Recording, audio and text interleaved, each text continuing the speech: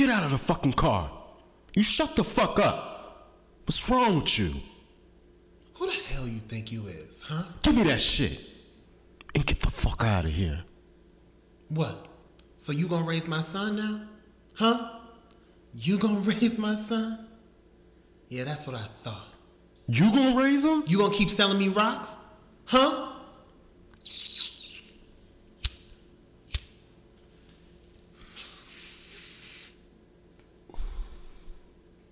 Motherfucker. And don't give me that you gotta get it from somewhere shit, nigga. I'm getting it from you. But you gonna raise my son though, right?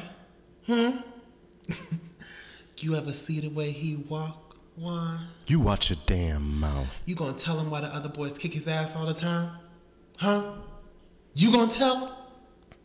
You ain't shit. Come on, let's go. Nice. That was cute. That was, yeah, and as we know, Moonlight was highly celebrated in Hollywood and the community, telling the story of the highs and lows of a gay black man's experience. I thought this scene, as well as, really the whole movie, I loved it. I thought it was beautifully written and directed. So shout out to Barry Jenkins. Shout out. Yeah. Yeah. Cute. Was that like one of your favorite scenes, or was there another scene? It was one of the ones that was hard for me to watch. It was a little emotional. Yeah. That and when she was like screaming at him. In the hallway. Yeah. My heart was too much. That when Chiron didn't get stood up for, by his friend, his friend didn't stand up for him. Instead of he beat his ass. He got beat up. There were many hard parts of the film, but it was so beautiful, and I watched it twice, so clearly I'm in love with it. And I feel like I remember him kind of at some point accepting it. He realized that his friend wasn't going to stand up for him, right. And he's like, "I'm going to take this like a man, even though y'all think that I'm not a man." Yeah. It's too much. I cannot. Yeah. Thank you, Barry Jenkins. Hi. I really could not. My bad, I just caught that. Hey, what's up? Hi. How are you? Hey, guys. Welcome to the Hung Up Podcast. Yes, another episode of the Hung Up Podcast where you might not be shit, or you gonna raise them. You might raise them. Or you might be selling them rocks. Oh my gosh, or taking them. Actually, well. Wait, what? You might be doing all the stuff. You might be smoking the rocks, selling the rocks, but we'll never hang up on you. We might call the police on you because, you got to find a better way. Or we might put you into a rehab, but we won't hang up on you. And shout out to all the daddies who are raising sons. Yes, single fathers. So you gonna raise my son now? If you need help raising you gonna raise? Call me. She did that part very well. What was her name? Huh? Do we remember? We actually her name? don't know her. Wait, wow. Oh, wait, are you sure? We're gonna have to do some fact checking. We knew Juan. We knew Chiron. Do we know? We just knew Mama. Yeah, I can't. Wow. Yeah, I can't think of her name. Was her name? But she did amazing. I'm sorry. Was her name said in the movie? Or was she just called Mama? Like her character's name, you mean? Yeah. It honestly, yeah. I think I want to say, and I could be wrong, that her name was Diane. I could be wrong. Oh, were you asking for the in the movie? Her name Diane. Were you acting for? Were you? Excuse me, I cannot talk. Asking for her real name. Oh, Naomi something. Oh, okay. Yeah. Well, shout out to Naomi. Shout out Naomi. It's a beautiful name. Well, welcome again, guys, to another episode of the Hung Up Podcast. I'm P. Ryan. You can find me on Instagram and Twitter at IAMPRYAN. IAMP Ryan. Yeah. I'm Eric. You can find me on Instagram and on Twitter at E.Dante Cole. That's EDANTE COLE. And you can find us both at Hung Up Pod on Instagram and Twitter. That's HUNGUPPOD. And on Facebook.com/HungUpPod. Feel free to email us. Our emails are kind of dry. At hunguppod@gmail.com. You just putting this out there. Yeah, might as well. Kind of how I did with that tweet, huh? Which one? Oh my goodness. So let me tell y'all about Eric. Okay. Eric decided to tweet. So every week, after we have an episode, we tweet about what the episode is and, try to get more people to listen. Eric goes, what did he say? He was just like, we're tweeting and giving advice about relationships. We're talking about relationships. Meanwhile, we're not in any. And I was just like, don't put me out on First Meanwhile, Street. we're single. with the smiley face that's upside down. Oh my goodness, I felt that. so salty. I was just like, oh my gosh, that. like I'm not in one for real.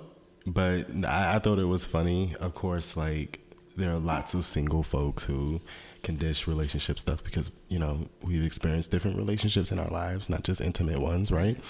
So thank you all for listening. Absolutely. And before we pass over this intro, please don't forget to rate and review us on Apple Podcasts. We definitely saw an extra comment or two and an extra rate, and we really appreciate it. On Google Play and on SoundCloud. Engage with us because we'll definitely engage with you. For sure. Yeah. So, Boo Boo, what's going on with you? Well, it's been a great week. First, before I get started, I just want to send my condolences to the families of the 4 young men who, did you hear about them? They went missing like last week, or Yes. maybe it was the week before. Yes. I think it was last week. I'll tell you a story off air, but definitely I know what you're talking about. And it was just kind of like eerie when I saw the news come up and they were talking about this. I'm like, wow, these 4 young guys, right? Right outside of Philly. And just today, I think the news reported that they found the bodies. Wow. And I remember being back home. I was in Maryland earlier today, and I was with my dad watching this, and we were just kind of like stunned. And it's just sad, the families, the devastation, where you get that phone call. I remember when my little brother passed. He died in a motorcycle accident, and that was devastating enough. I can't imagine finding out that this, someone did it. And apparently his name was Cosmo DiNardo, 20 years old. And it reported online that so far he's just admitted to participating in the murders of the 4 young men. They were apparently buried like 12 feet deep. What? So when I heard that, I was like, all right, it was definitely more than one person involved in this. Wow, and clearly with his statement, that proves that. So horrific situation, and I just want to send my prayers to the families. As you know, I have no cable, no internet right now. Comcast and Verizon ain't shit right now because they're acting like I don't exist. They're basically one from Moonlight. One. They ain't shit. They ain't shit. Motherfucker. They gonna raise your sons. They gonna play on your internet. They playing around, so I really should be hanging up on them later, but I'm not. This is like a pre-hang up, I guess. But anyway, my point is that I pulled out this box of DVDs that I had, old DVDs, had to dust some of that shit off. Yes. I've been watching all types of stuff, Bringing Down the House. Yes, I saw you tweet about that on Twitter at @eDante Cole. And I was just like, yes, you tweeted about Miss Iron for the plug. And I was just like, that movie. Don't you love it? I love Queen Latifah is everything to me. She really is. And Ms. she Iron is still a queen. In that scene where they were having dinner and she was acting like she was the maid. Oh my goodness. And they had to sing that song. The food. Oh my God. Hilarious. Is Massa gonna sell us tonight? I don't even know how it goes. Oh my God. And then they got her high. And I tweeted that scene. That shit was hilarious. Original Sin. I don't know if a lot of people are familiar with that. Angelina Jolie. Antonio Banderas. I think it's an early 2000s movie, very old. Yes. That's a kind of like red wine and candle kind of movie.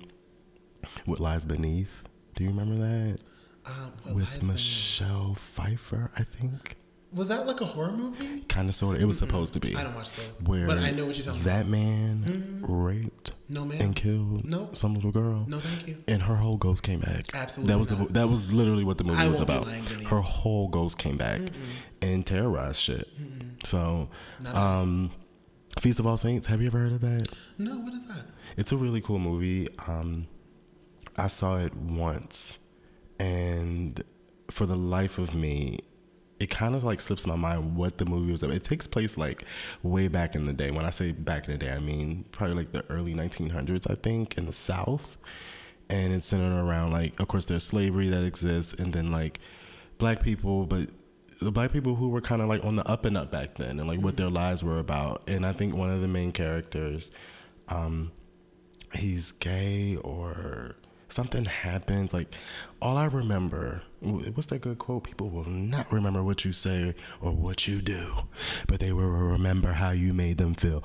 I remember just feeling like, wow, this is a great movie. So I dug it out and I tried to watch it, but it didn't work. So it's actually a 2-part disc. I'm going to try to find that on Amazon. Yeah, definitely. And, you know, besides that, I went to Maryland like I said, I just got back today. Went to my aunt's funeral. May she rest in peace, Auntie Petey. And, you know, the funeral was great. It was a great service. It was really nice to see lots of family. It's so unfortunate that that's when we see a lot of our family. Yeah. Funerals is what brings people together. That's crazy. Yeah. Yeah. And so I think it's a reminder. They always serve as a reminder to, make these relationships count and like always check in with people, because you never know, one, when the moment's going to be the last, and it shouldn't be that funerals are the thing that bring everyone together. Yeah. Ironically, that was what the sermon was kind of about. Oh. It was a Catholic service. Okay. My aunt was Catholic, just like my dad is. And it was great. It was just nice. I just remember feeling somewhat disconnected because I saw so many people that I haven't seen in so long. I left home at such a young age. And I think because of that, I didn't have time to work on my relationships with my family because my father kept me so sheltered when I was growing up. And it just really had me thinking about my family history, where a lot of people came from. I was reading the obituary in the program and thinking, wow, learning about so much about my aunt, who I was close with, my dad's sister, and learning so much about her in the obituary and thinking, why I gotta learn about it now? And, you know, I decided a long time ago that I would change that. So what I've been doing is just asking questions. Who was that? Whose daughter is that? What's her name? You know, whose baby is this? Like, just asking questions, talking with people, meeting people, asking them if they remember me. And honestly, it's kind of a therapeutic experience. So I appreciated that. That's awesome. I'm really happy for you just taking steps to get back into your family. I know a lot of times when we're hurt by those we love, like we automatically just like shut them out. And I think, you know, the space that you had where you did separate, it was a space that you needed to heal and kind of get to know yourself more. But I'm glad that you're now in a phase where you're ready to just like not really come back, but just, you know, get to know where you come from and get to know the people, you know, in your family. That's dope. I think that's such an important process in the self-actualization process. Yeah. Knowing your roots and where you came from. Because I think it just builds if you don't? Yeah. self-confidence, and it makes you feel good, and it makes you feel strong. That's amazing. Yeah. Now, I remember you saying you were raised Baptist, or were you raised Catholic? My mom. Oh, okay. So it was like I spent some days in the Catholic experience, and the Baptist experience. Absolutely. Wow, that's so I got both worlds literally growing up. That's awesome. And so coming out, I thought my father was going to be like really upset, and my mom would be more accepting, but it was kind of the other way around. Wow. Okay. So, and it's kind of weird because until this day, my dad is, you know, we don't really talk about it a lot, but does he want to know who you're dating?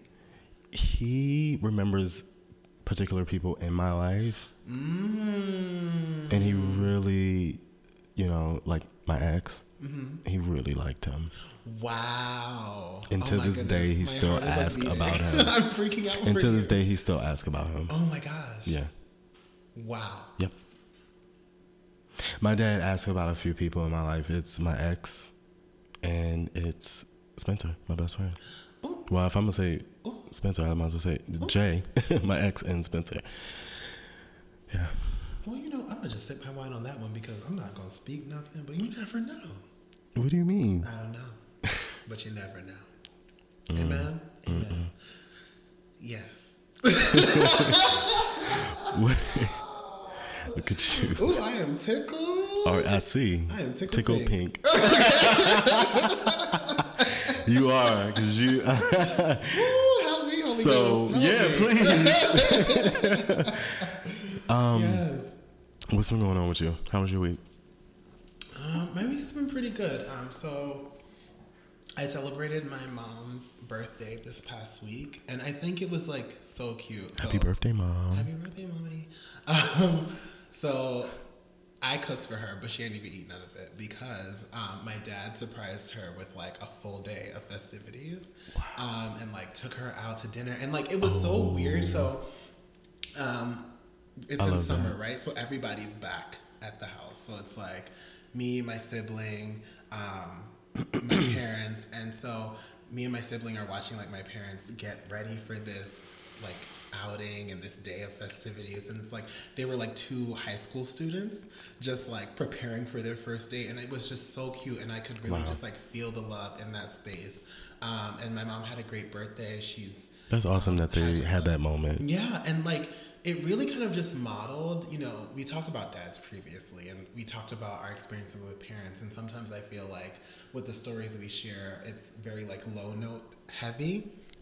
And I don't want people to ever think that we just lived in these spaces of just like low periods, because my house was definitely a house of love, and this past week really exemplified that, and it really showed me the type of love that like I'm looking for. So we talked also about relationships, and I think if I could ever have a relationship that my parents have, I will be a lucky individual. And see, this is like a twist off of the conversation we had about parents and our relationship with them, and how our relationship with them has implications on our relationship with other people. Absolutely. And the phrase "it starts at home." Yeah, it does. If I can find somebody to love me the way my parents love me, I'll be great. But if I can find somebody to love me the way my parents love each other, right, you will not hear people. Isn't that our first experience, right? Yeah. Growing up, that's the first relationship that we are literally a part of, and that we see and we witness on a consistent and daily basis. Absolutely. Right? The good, the bad, all of that. Because as much as parents like to try to hide their shit from the kids, especially once you get to a certain age, you just know that shit is going on. But the fact that you can see the highs and lows and just see your parents' relationship as a whole, it really just, it makes you look at relationships with a different set of eyes, and it really just helps and fuels you wanting and yearning for something just as healthy and just as balanced. So that's what's up. Happy birthday to my mom. That said, well, not even that said, because I'm not really switching gears in my mood at all, but I have so much going on right now. I have 2 weeks to literally be a factory and bust out different projects by certain deadlines, because I have something coming up. Come on, factory. Where you at? You in Detroit? Or my factory? Where your factory at? Oh, no. No, if you could be a factory, where would you be? In Atlanta. And I was looking for that DVD. We'll get to that. we'll get to it. No, but I have so many deadlines right now, and I'm gonna share something next week. But basically, I'm just trying to get a lot of things come on, done. Build up suspense and. I love when it's built up. It's like what lies beneath. I'm loving this. No, because I don't do those ghost movies. It was a very suspenseful movie. That's a horror film. That's a demonic film. Ghosts? No, that shit is real. When you out here living your life, killing folk, raping folk, and doing shit that you're not supposed to be doing, they coming back for your ass. Beloved. Did y'all watch Beloved? Yes. Did you watch Beloved? No. See, I couldn't even take that. I saw the cover of Beloved, and I was like, this is not for me. This movie was not made for me. Crazy. But got a lot of things to do, whatever. But one of the classics, right? Is on the list of the classics, right? I guess, but it'll classically not be watched by this one. You will not have that DVD in your house. Okay? You want to watch Beloved? Go next door. Right. Yeah, you sound like my mom. She didn't play those games. I don't play with that. Yeah. I am a comedy and rom-com individual. Okay. Anything with the horror, like I can do a little suspense. Oh my god, bitch! You ever saw Orphan? Orphan? With that little boy? No, not little boy. The little girl from Russia. No, Orphan. Orphan. You never see Orphan, where they adopted the little girl? She nearly burst down the treehouse with the little baby. Is the past tense Orphan? Talking about it just got my back all shivering. Oh my gosh. That's a ghost on your back. Huh? That's a ghost on your back. Don't do it. Don't. That's nasty. That's the demonic thing. Well, we're sitting here. We kind of. I'm trying to get my spiritual life together. With this candle. What are you whispering? I cannot hear you. Ouija board. Don't do this. Nah, I would not do that. But I'm just talking shit. All I was saying with that is that, like, suspense movies, not for me. Rom-com, comedy, black films, love them. Yeah. Third part, just really quickly to wrap up. I'm really just, pray for me. I'm trying to get my spiritual life together. It's always in the back of my mind. For some reason, I don't know. I just feel so low in the spiritual realm, even though I try to do, or I try to live my life according to the word. I just, sometimes I go a couple months out of the year, I just feel like I'm spiritually just like so dead. And I think, I was listening to this podcast and this girl was talking about her spiritual life, and it's interesting because it was actually like a podcast about sex. It's called Guys We Fucked. But she was saying that she has a tendency to, she'll go throughout the entire day, maybe not do anything wrong, but somehow will blame herself spiritually and be like, I did something to where God does not find me favorable. And I think that's kind of what I'm going through. Like, I would literally just wake up, go to work, come back home, but somehow feel like a guilt and shame. And I'm just trying to like process that and really be in a space where I can like, you know, be a light to others, but also like feel full spiritually. So similar to how you said you're trying to get back into church and get back into things, I'm really just trying to feel centered in my spiritual walk. And so keep me lifted.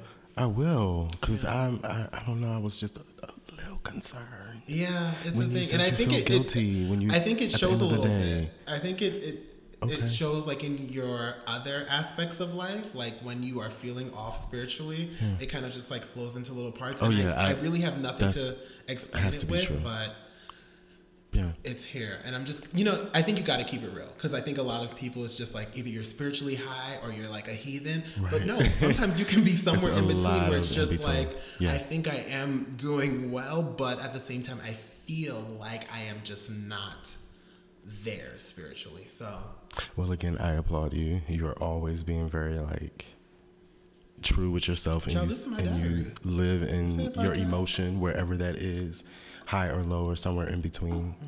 And as we discussed, I think that's healthy.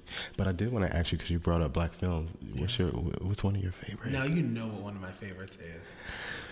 I can't believe I spent 19 hours in labor with you.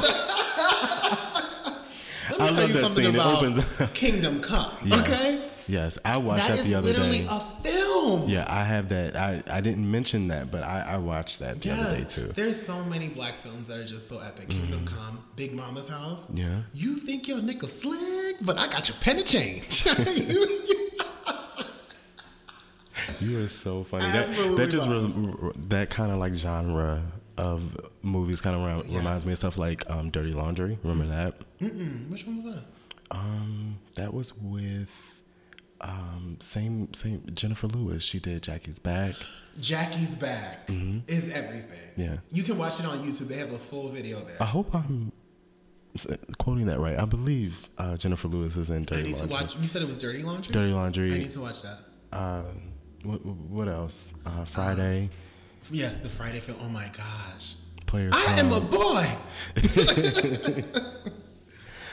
Dead Presidents. Didn't see that one. I feel like I'm just like losing as you name these movies. Jason's Lyric. Oh, did I see Jason's Lyric? Set It Off. Yes. Cleo. I tweeted that I watched Motives. Shout out to Vivica. Oh yeah, she liked my tweet. And guess who liked it? Golden Brooks. And Golden Brooks did too. Shout out to both of them. Yes, Shout out to both of them. I was watching that movie. I've had that movie forever. A lot of people probably don't even know like what that is. The acting is. We know. But it's not horrible though. Yeah. It's not horrible. Now, and yeah, go ahead. We cannot name black films and not name this one. Holiday Heart. Oh. Yes. Bless her! Yes. Bless her! Yes. Like, yes. Holiday Heart. Yes, Ving Rhames and Alfre Woodard. The emotions that movie puts you through. What do you need? Oh, when she was about to give up her daughter for some crack rock. Oof. Listen. And that bike with that whole thing when they took the bike. Oh, God. Holiday Heart was everything. Wow. There we are. Yes. We have arrived. We love a good black film. We need to have a black film night.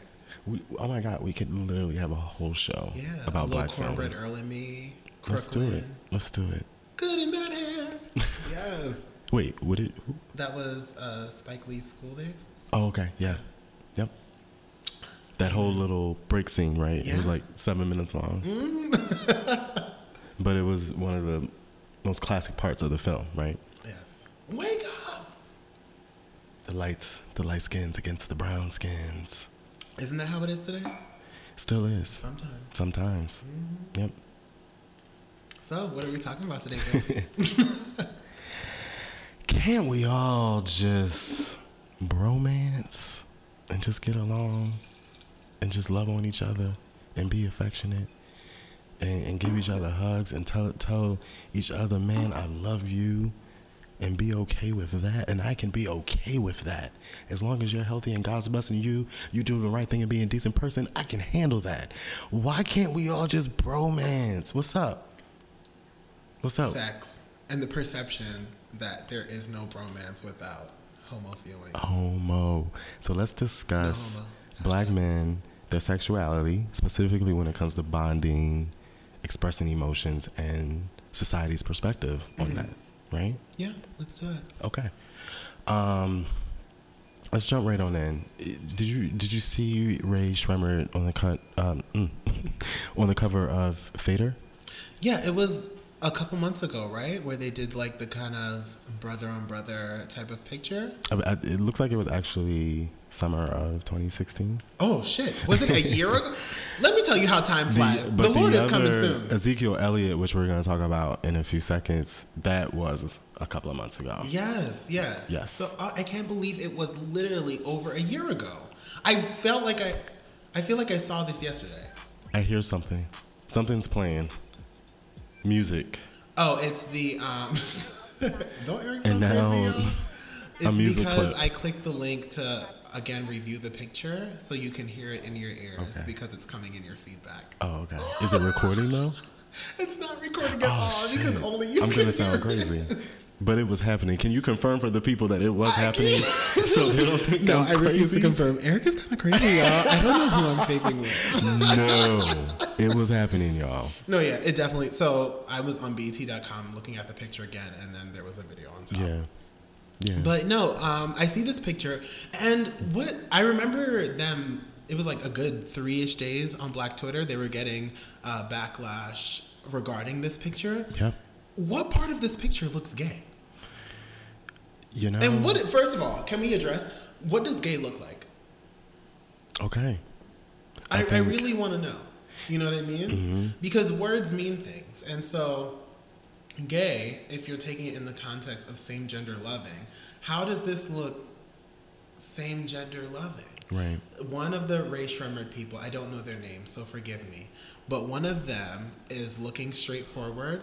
The other, and you guys have the back context that these are brothers, he's on his shoulder with his tongue sticking out.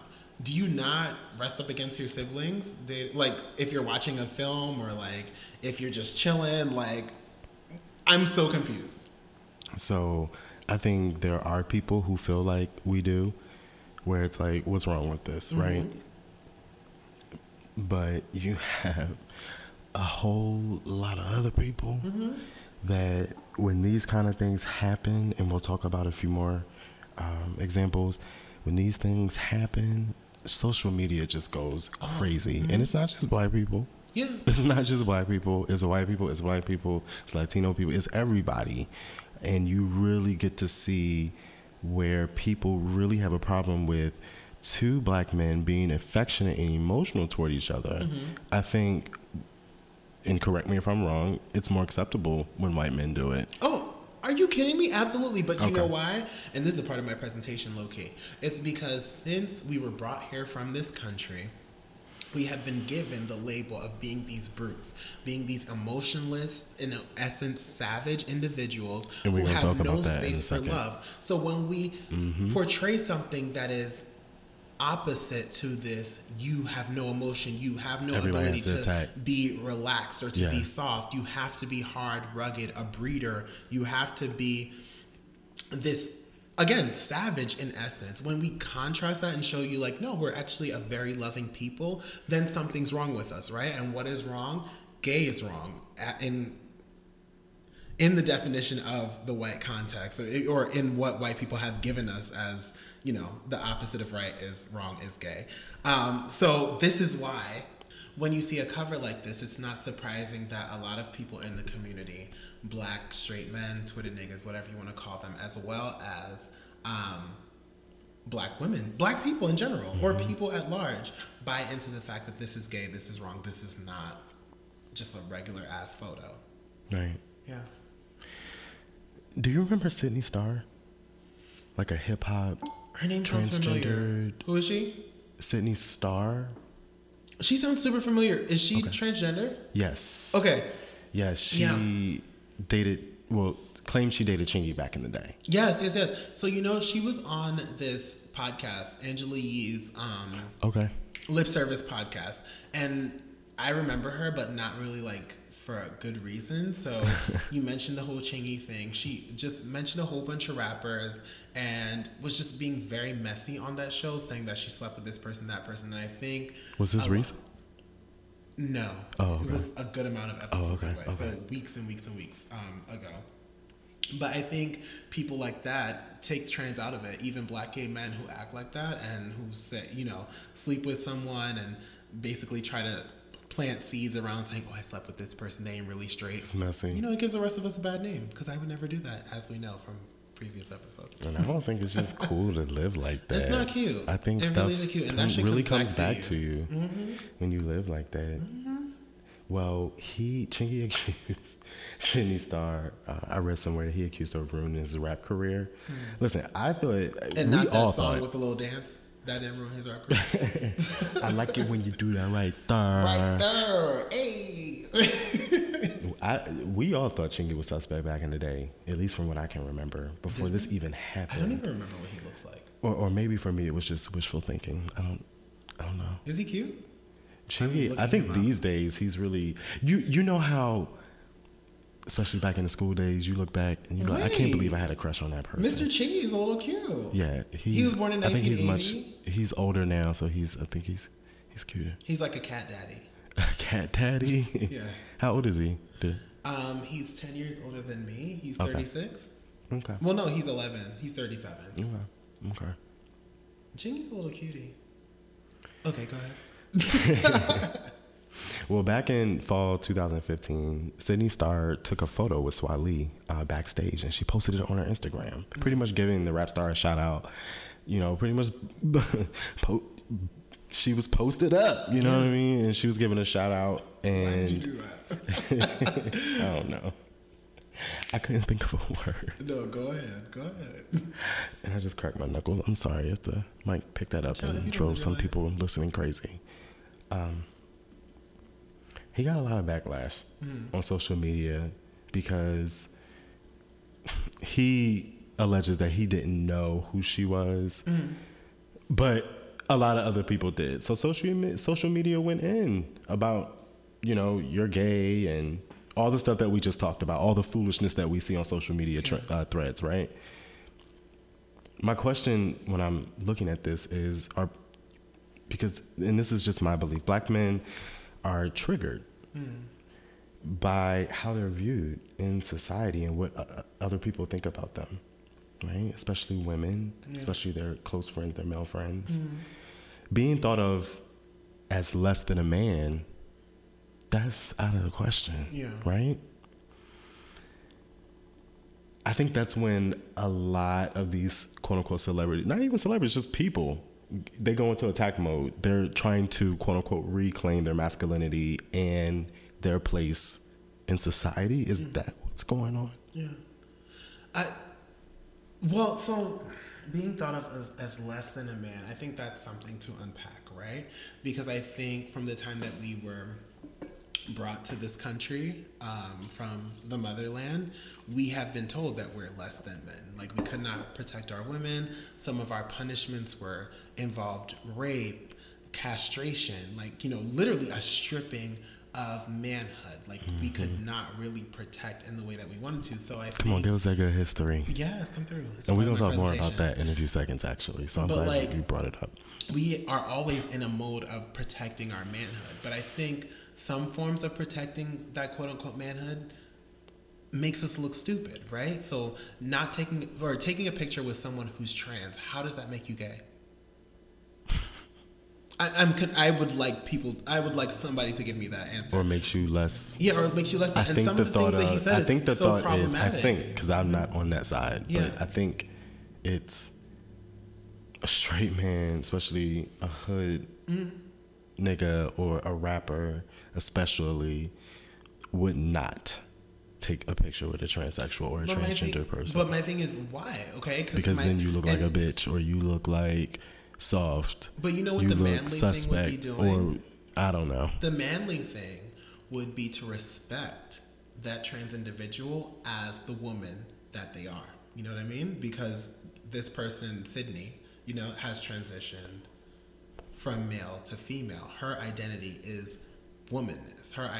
What she embodies is female energy, right? Yet she was not assigned that from birth.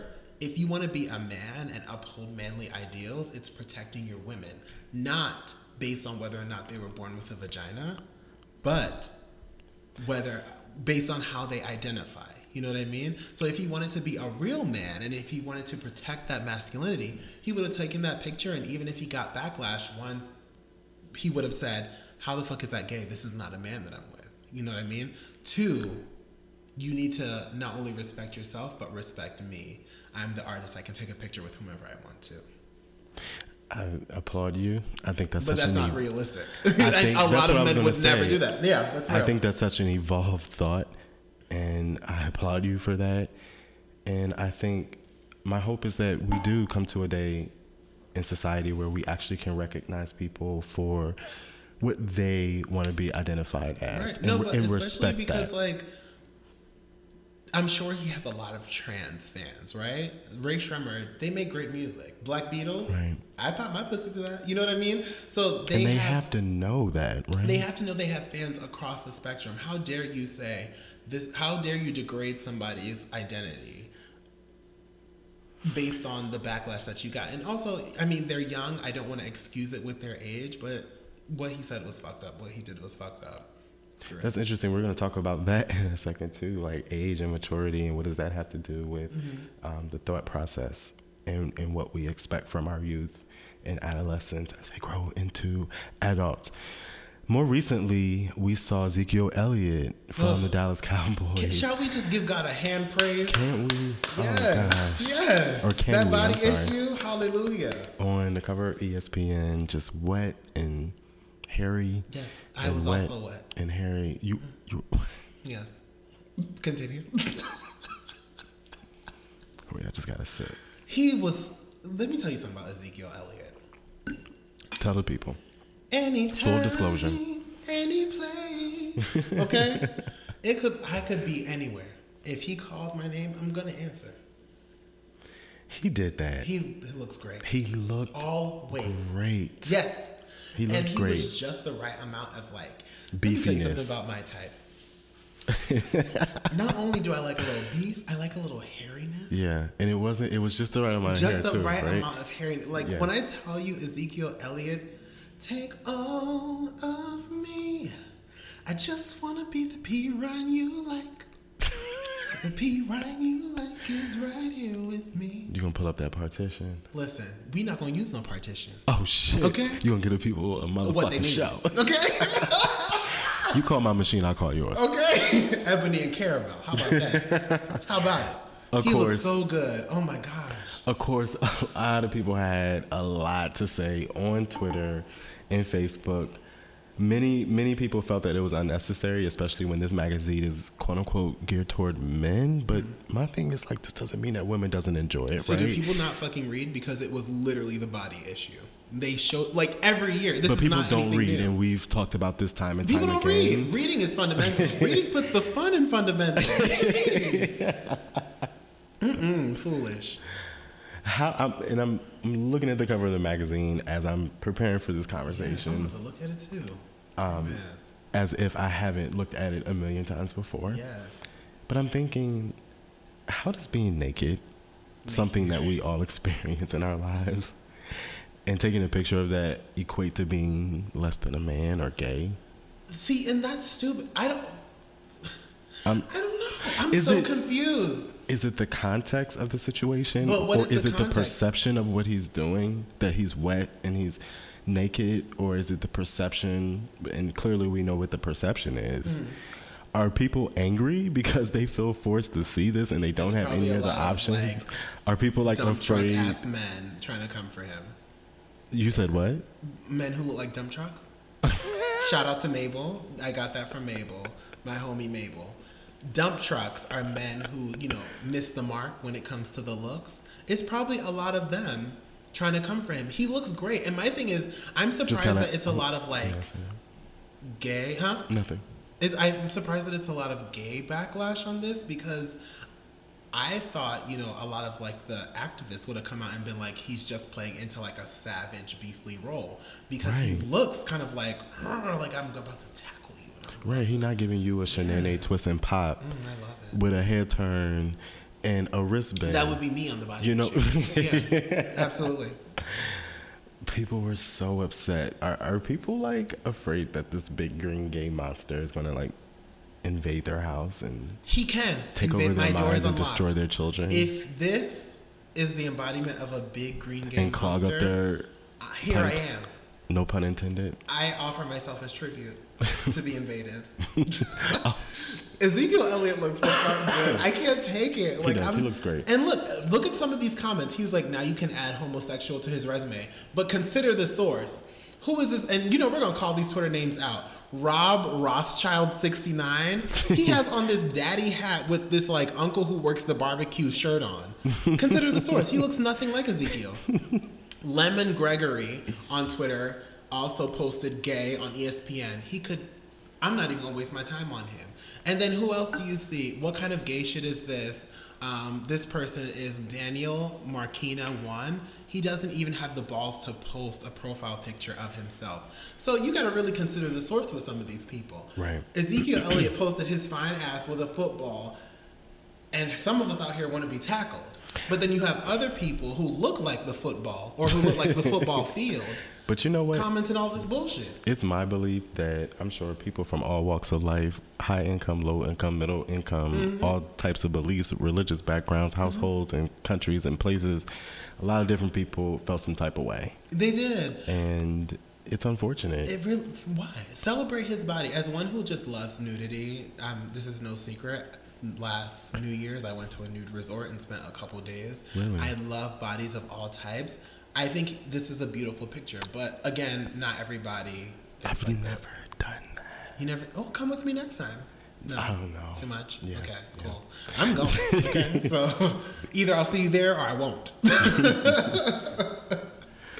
Well, I want to introduce an article into the conversation. Yeah. David Dennis of undefeated.com, shout out to him, wrote an article, Rap Hollywood and Sport, the Black Male Affection, Friendship, and Love. I want to read a quote from the article. It says, and he's talking about Ray Shermerd. He says, the duo is a part of a generation that doesn't feel the need to perpetuate a hardness that so many of its predecessors maintained to hold up tough guy images. In the 80s, the most respected MCs, such as Rakim and Big Daddy Kane, projected deep manly voices like mine. Well, sometimes.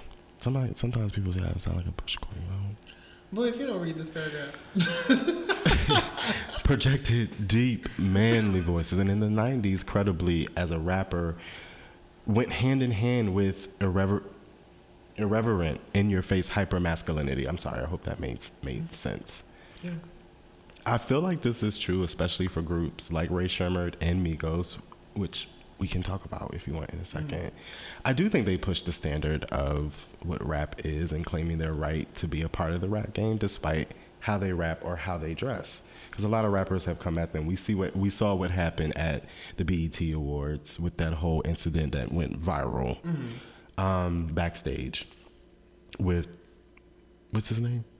He's on a radio show now. Oh, Joe Biden? Joe Biden. See, I'm so pissed because I told you like a couple weeks ago we were not going to mention his name. And here we go. Joe Biden, go ahead. Biden.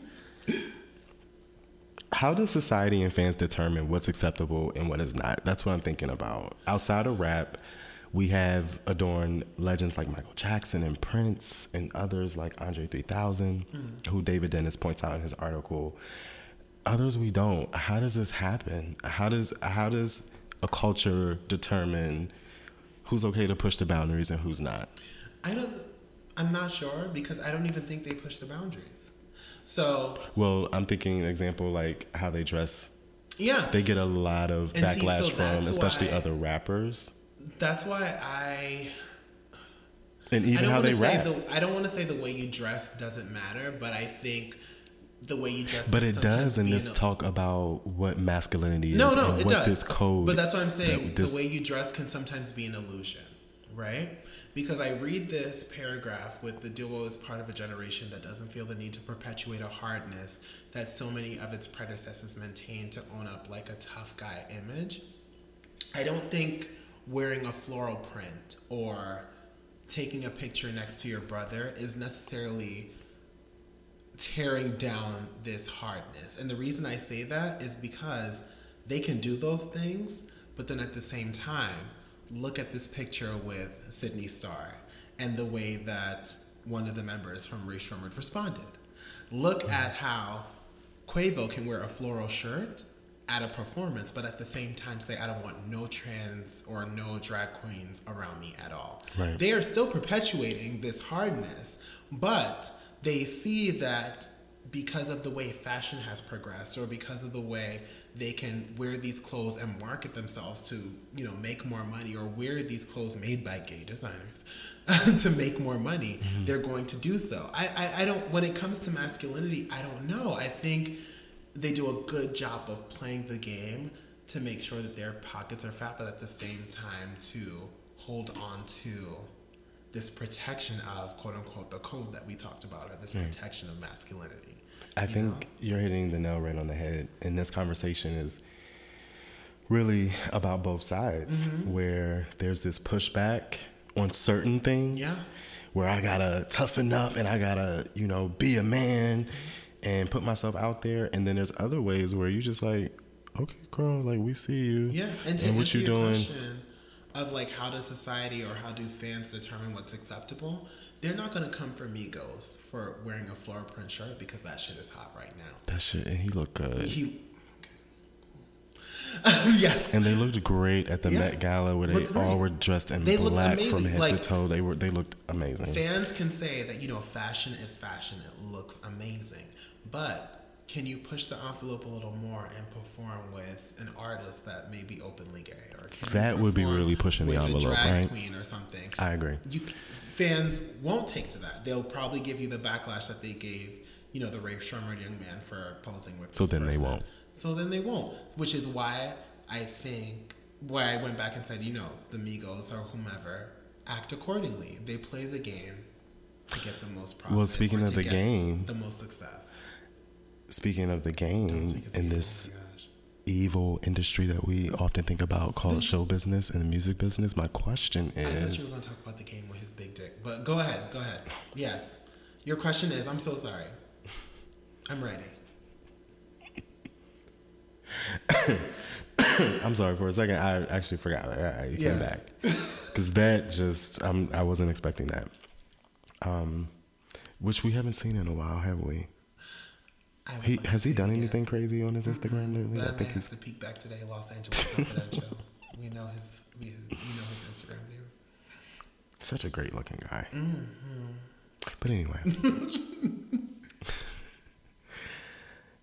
speaking of the game and this thing we call show business, do you think at some point, if it became popular or a moneymaker for them to perform with a gay artist or a transgender artist for a paycheck, do you think they would do it? Yes, I think they would. But for that to happen, I think there has to be an out gay artist to actually have enough clout to be like, you want to perform with me.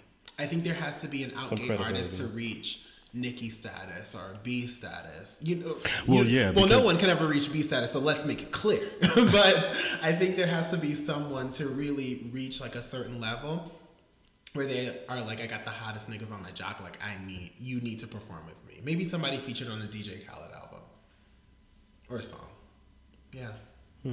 I think if those tides change, then you'll see a lot of like people who are now performing in a homophobic vein reach out. But until then, because there are a lot of openly gay artists, but they just haven't even broken Rita Ora.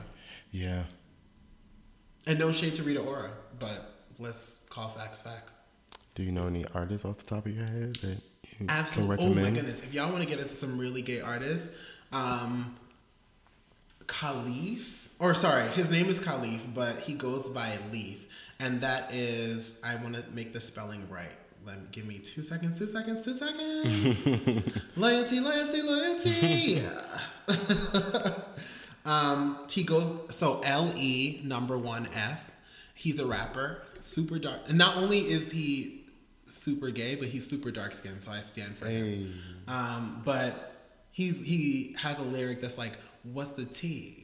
Black. Like black tea? And then he talks about like, I want to jiggle your Pokeballs. Like he's super fucking dope. Interesting. Yeah, he's an American rapper. Pokeballs? Pokeballs. Okay. Nice. Okay. Interesting. And he also says, what's the tea? Earl Grey. I just love him. There's another artist. His name is Emenike. And I think that's his name for real, but he spells it M as in Mary, N as in Nancy, E as in eggplant, and K as in KKK. Oh, well, not like KKK, but like, okay, KKK. Like, you know, okay, whatever. But he's super dope. He is an out gay singer from the UK. So yeah, two off the top of my head, they're both male, they're both black, they're both very gay, and I love them. And let me tell you, Emenike sings down. Sings all the way down. Well, thank you for that, P. Ryan. You're welcome. And it's not even the music segment. Look at me. Just to move the conversation along, I just want to say, when it comes to these young men that we're talking about, I do think about their age. And I guess my question is, what does it say about their mental and emotional development? I feel when these situations kind of happen, I do look at the age of the person who's like making these crazy comments that we hear about from time to time on social media. And I'm just thinking 20-somethings, depending on your experience, your situation, where you come from, what your home family situation was like, your religion, what were the thoughts of the people who influenced you growing up? You may have a certain type of thought that might be offensive to people or certain people. I think that it's important that we give people an opportunity to develop, especially as we get older. That's what's supposed to happen. Yeah. It's not an excuse by any means. And I don't want it to come off that way. What's unacceptable is not acceptable, and we have to call it out when we see it. But I'm also just not so angry at when I just see, not just with stuff like this and homophobia, but just when I see young folks doing just silly stuff in general. Yeah. It's like, okay. I definitely think environment has something to do with it. I can't really back age per se, because I see people like Yara Shahidi, and I see, Malia Obama, even though she really hasn't said anything per se to make me feel like she's this pillar of advocacy, but I just stand for her. Yeah. But, there are young people out there who really are conscious of the way they treat people and the way they act. But I do think environment has something to do with it, because maybe, Yara has been raised in like a environment that nurtures tolerance or nurtures an acceptance of other people, while the Ray Shremmerd boys maybe have not. So... yeah, and I'm going to even put a twist on that and say sometimes maybe people don't. Maybe people grow up in an environment where they're not nurtured, but it's just something in them that they seek that out at such a young age. And it's kind of like a miracle. Absolutely. And these stories happen all the time. We don't really hear about them.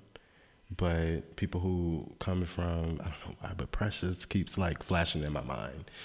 People who come from impossible situations, but find a way to get through one way or another, whether that's out of an abusive situation with their baby alive or getting into Harvard. Who was going to love me? Right. No, what you doing? What you doing?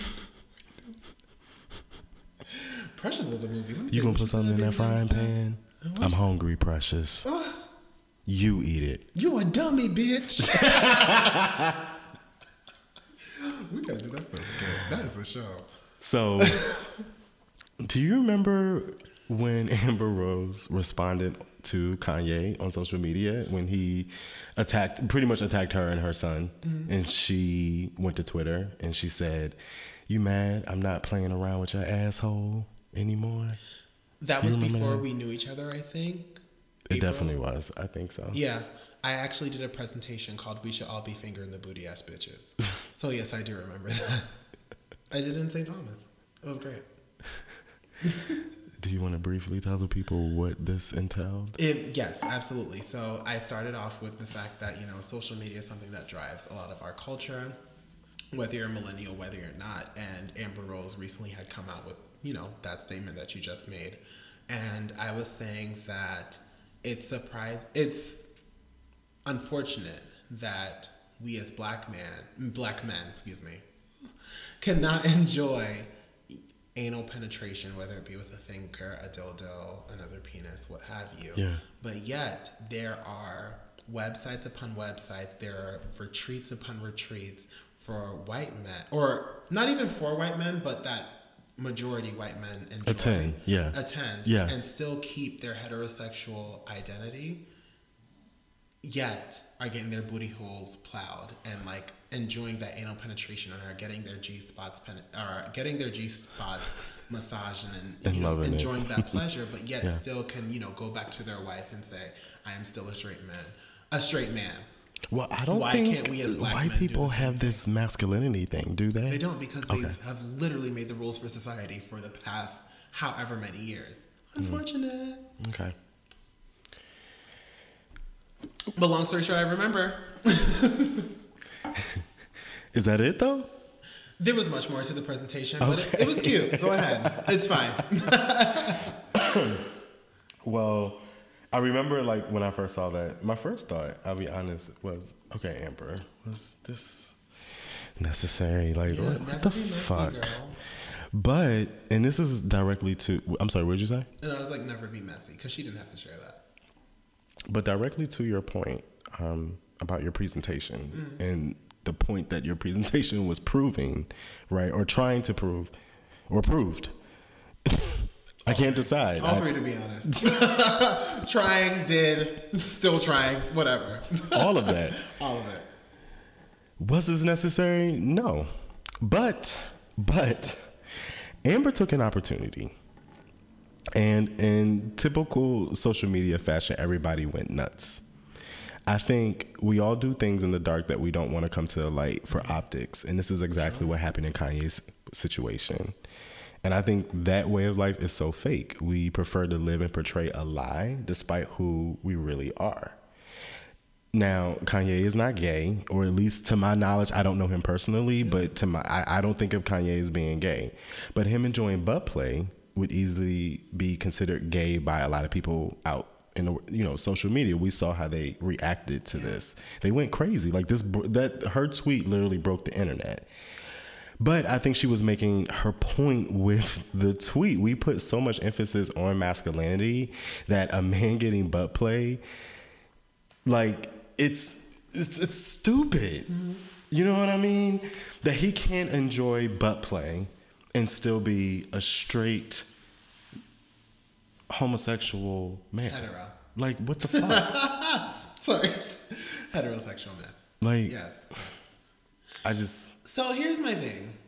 I think I understand that confined, and I understand that he felt that maybe he could not express that he likes butt play. Can I ask you a question? Mm-hmm. How powerful would it have been if he responded you know what? I do like a finger in my ass, but here's why. What if he really broke shit down and was just the male G-spot is better accessed through the anus? What if he was like, there are so many nerve endings in the anus that I love butt play. Not only do I like a finger in my ass, I like a tongue in my ass. Hey, I actually even like sometimes a metal rod in my ass, because if you hit that with another metal rod, it sends a vibration through my body that's out of this world. Evolved Thoughts. We need to have like an episode just called Evolved Thoughts, and you can just like go fucking thoughts. And my thing is, he could have that was the chance that he had from like a media perspective, right? He could have literally twisted that and been like, you're this woman who's out here trying to have slut walks and trying to liberate the female body. Well, let me liberate the male body and show you how you're slut shaming us right now. This shit isn't necessarily gay, but for a male, because I don't have a vagina and can't be penetrated that way, penetration through the anus does this for me. Let me break it down for you and educate you some more. He could have played the shit out of Amber. He literally had the chance. And don't get me wrong, I love Amber Rose, so it's not me trying to come for her, but he could have had the opportunity, or he had the opportunity to get her together and to really create a space for other men of color to walk through and be like, no, Kanye's right. Ass play is fucking dope. Wow. I wonder, like, what type of world Why we did would he live do in that? today if he would have did that. Huh? Well, I said, what would the world be like today if he actually did that? What would it be like? You know what I mean? Maybe Swat Lee wouldn't have had a problem with the performance. Or maybe Tank wouldn't have gotten crazy backlash for saying that he likes his ass ate on the Breakfast Club. Or maybe he wouldn't have backlash for performing at Gay Pride. Or maybe more men would step up to the plate and be like, actually, ass play is I'm glad he dope. did that, though, because especially as a black man and a performer, really I know that he knew beforehand that he was going to get backlash for being there, but he did that shit anyway. So shout out to him for not only securing a check, but for also creating solidarity between these communities. Yeah. And that's being progressive. And that's going back on kind of what you were saying about Migos, Ray Sherman. Why aren't they taking these opportunities to actually be progressive? Fear. We talked about this before. Fear cripples you from doing a lot, right? And maybe it isn't fear, but that's my hypothesis. Fear stopped Ray Sherman from saying, no, this trans person's actually popping. And you may not reap the benefit of it immediately, but later down the road, you can be seen as a tastemaker. We talked about Jay-Z being a tastemaker last week. Kanye could have been a tastemaker in that sense. Yeah. As his wife is all about sexual liberation, busting her pussy out on every magazine. Like, he could have been like, just me and my wife on one accord.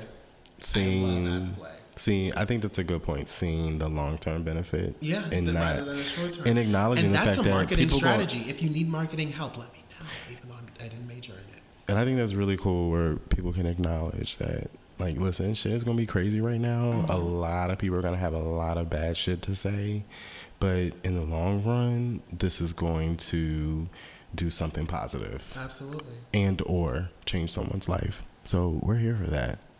Real quick, I just wanted to mention, outside of hip hop and music, Michael B. Jordan and Ryan Coogler, and shout out to him. Yes. Black Panther yes. comes out February of next year. Yes, God. So make sure you guys buy your tickets and be ready for that. Did you see the trailer? Buy your tickets. I'm buying my ticket, my mama ticket, my daddy ticket, and my sister ticket. Yes. Okay. Yes. The trailer is really awesome. Michael and Ryan posed together on Vanity Fair March last year. And Jordan was pretty much embracing Ryan with his hand on the back of his head. Yes. And this is just another example of black men showing affection, showing emotion, expressing that toward each other, and getting a ton of backlash.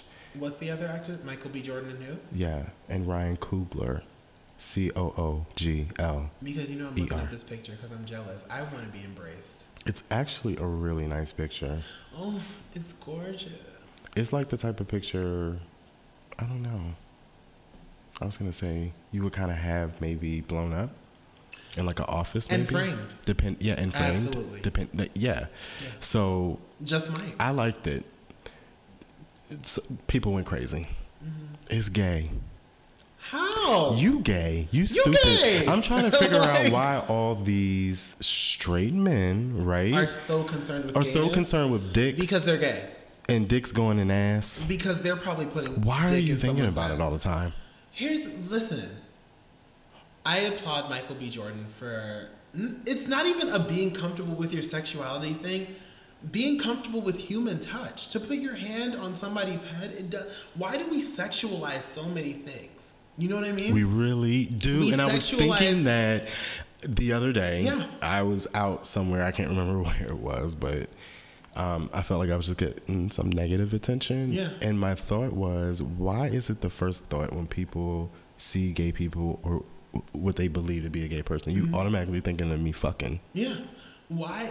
There's no need to sexualize everything. We as humans, we desire touch.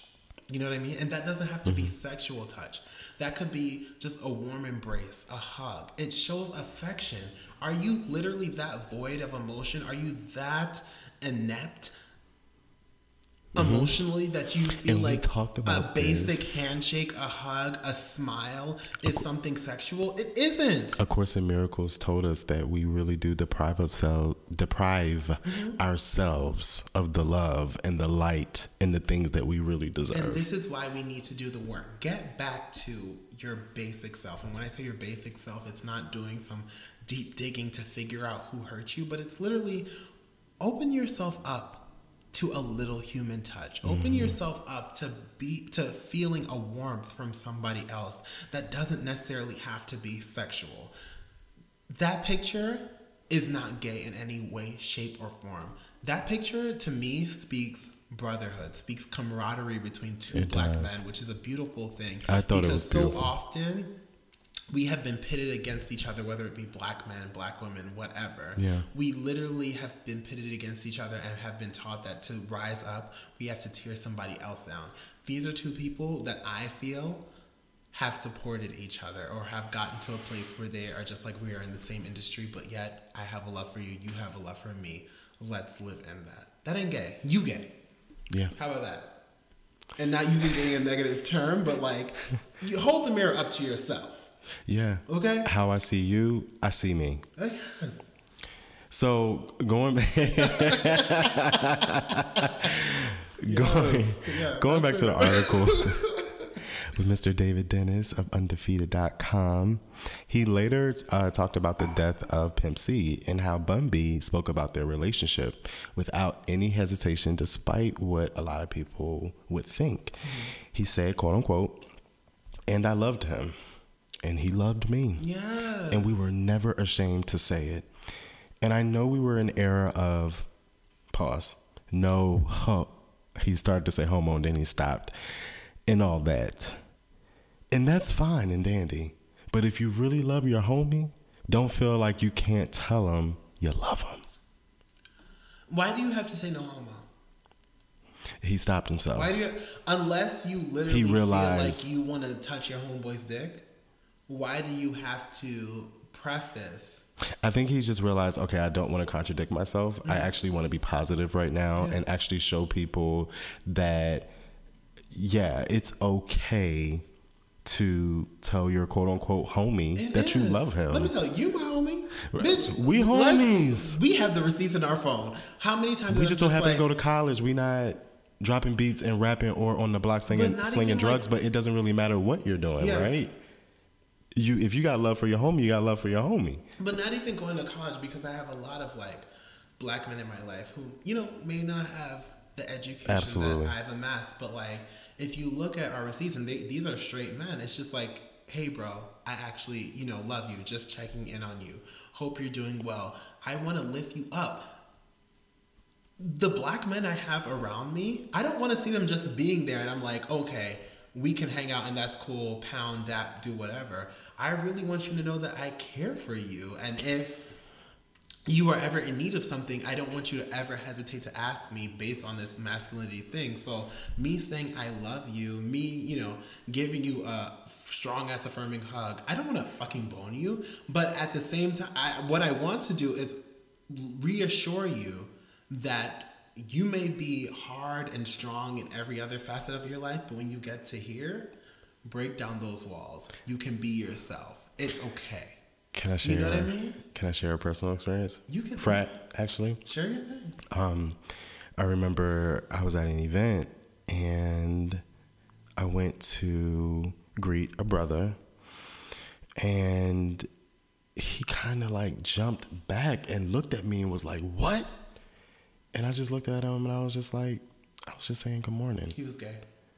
He was so jumpy and like, and it just, I don't know. As you were saying, you were saying, I'm thinking, okay, so like, that's great, but straight men, you know, or men who don't have a lot of experience with gay men or being around gay people, automatically, how do we kind of prepare them to receive that kind of love from us without thinking, I'm trying to suck your dick? Because this guy like jumped back and kind of looked at me as if I really think he thought I said something sexual to him. And that wasn't the case. And really that had nothing to do, again, it had more to do with him than me. Sure. Whatever he came in there with, that's what he saw. I joke and say that he was gay, but I'm kind of quite serious. So I think when men react like that, either they do have some homoerotic feelings that they haven't fessed up to, or they have been violated in a way and they've never had a chance to really process those feelings. And again, I just go back to the fact that I have a good amount of straight men in my life. One of my closest friends, you can call him a brother. This is my little bro. You know what I mean? He is as straight as they come. Like, sometimes he is just a little too straight for my life. Like, you know what I mean? He's everything to me. But at the same time, he is everything to me. You know what I mean? And we have gone through things where, like, we will literally sit down and I will help him process his emotions, or he will just be a listening ear and help me process my emotions. And I completely miss him right now because he's actually in another country. But like, when I have these experiences with straight men who are secure in their straightness, when I see reactions from other men who are allegedly straight, I'm just like, something has happened in your sexual trajectory that you... Again, as you said, it has nothing to do with me. It's all you. So I wonder what that thing is. So I don't know. I think him receiving you in that way, I really do feel like either he was dealing with some feelings or he might have been violated in a way that he still hasn't had the chance to process. And so he's now projected that on everyone in which he feels might be that same perpetuator of that violation. And we know the stats are out there that a lot of men have been sexually violated that haven't had a chance to speak their piece. Homo and hetero alike. In some way, shape, or form. And that could be an episode. Man, that just really made me miss my two friends, Justin and John. Hey, JJ. I really miss those two guys. Totally straight. Totally secure. They were my best friends back home in Maryland. Yes. You know, Maryland has some good quality straight men. So every gay nigga needs like a few straight guys to just really hold them down. Let me tell you something. These two guys, and to this day, I haven't spoken to John. I think John moved to the West Coast many years ago. But Justin, every once in a blue moon, I speak to him. And these guys had my back. Like, no, you know, I really didn't have my brothers growing up, so I never had that kind of protection. I never really felt that from an older brother. I had an older brother, but we weren't raised together. But these two guys made me feel that way. Yeah. And we would go out. We did so much. They took me anywhere with them. They just didn't care. Yeah, and I could be myself. Not ashamed to have you in their presence. And I could totally be myself. Yeah, yeah. And we laughed about it and we enjoyed it and we cried about it and we shared. And I really miss those guys. It's a great experience to have someone who really just has no hang-ups about you and really just enjoys you as a person. Yeah. And oh, Eric, I'm crying. It's perfect. Yes. I have a few questions, and I hope we're not running too late. Questions. We had a full episode. Go ahead. Right. Go ahead. David, and we'll be quick, so we can close this conversation out. David Dennis. 2-hour episode. Sorry? A 2-hour episode. Right, it is, but this has been a great conversation. And I really hope you guys are enjoying it. Yeah. David Dennis presents us with a thought-provoking question. He says, when did sexual orientation become the end-all, be-all to masculinity? I don't know. Because let me tell you, there are a lot of straight niggas in the world who I don't know where they got their definition of masculinity from, but they don't take care of their kids. They don't pay their bills. They are womanizers. How is that manhood? It's like if y'all living by the code is fucked up because y'all a mess. Not all of them. Not everybody. We know this. We're not speaking generally about everyone. Sure. But we know it's a lot of fuckboys out there. A lot. And those are the ones we're talking about. Needs to be. So to close this conversation now, I just want to say that I appreciate David being transparent and vulnerable in this article. Yes. He knows what is right and wrong, and he admits his actions do not always align with his beliefs. I think this is true for a lot of us. I think that's just human to an extent. David says, I love these men, and he's talking about his friends, but I'm more comfortable typing these words on a Google Drive file for an article I know complete strangers will read than I am texting it to friends I've known all my life. When I see them, I give them a pound, a half hug, and I tell them to take care when we part ways. I do that with a lot of my male friends. So that's very familiar. I'm sure it is for a lot of us. He goes on to say, but I never tell them I love them. I should. I know this. I've known this since Bun B told me. Part of me is afraid of what they'll say in response, but I can't really explain what's holding me back. So again, I appreciate David for being honest that, again, he's working or he's not where he wants to be, but he knows where he's going, and that's what's important. As black men, and we touched on this earlier, I think we need to stop denying ourselves the love and affection we deserve and require to survive. I think these good habits, these positive self-care habits are passed down through generations and could really spark a movement eventually. Say so. It's interesting because I think that men do depend on each other for emotional support in many ways. We just don't acknowledge that. We don't want to, or we don't know how to. Maybe it's a combination of the two. Yeah. I don't know. So. John, me neither, but I like the way that sounds. Well. We need it. We do. We need a little more love. Yeah. Where's the love? Put a little love in your heart. Yeah. Hey! Hallelujah. Thank you.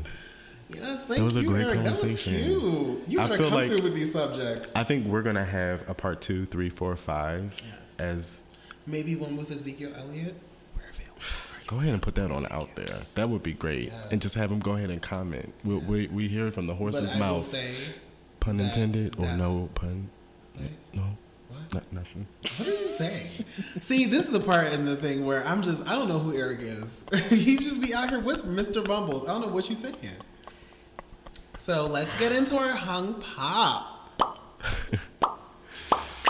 What you got for us this week, Brian? Wait, you don't. Yeah, Eric, did you just? Yes, yes, Eric. I just went ahead and did it before you could even start complaining. It took us 8 episodes, but Eric just gave us a. Yeah. Okay. Do it. Okay. So first things first, I would just like to say. Get away from me with this. Apollo, move away from me with this. I would just like to say, first and foremost, I said I was gonna touch on this earlier in the show, but Atlanta. First and foremost, shout out to Spencer, the boo, friend of the show, your best friend, Eric. I'm like the boo. For sharing with me, he sent in my DMs, he was just like, this is what Eric has been talking about the entire time. And it was a clip of Michelle Williams saying, Atlanta. You're awesome for knowing exactly what I was talking about. No, but he doesn't know. He sent it, but he doesn't know when he sent it, right? Because I was at work. I was kind of just doing my thing, but at the same time, I was just feeling low because all of this shit was going on, and I was just trying to stay on top of everything. I'm mad at you because you were just hype on this whole Atlanta thing. But it was you didn't more. tell me that Michelle Williams sang one of my favorite songs. Do you know? Do you know? So let me tell you something about Michelle Williams. She is a gospel artiste, okay? He has the power to change your life.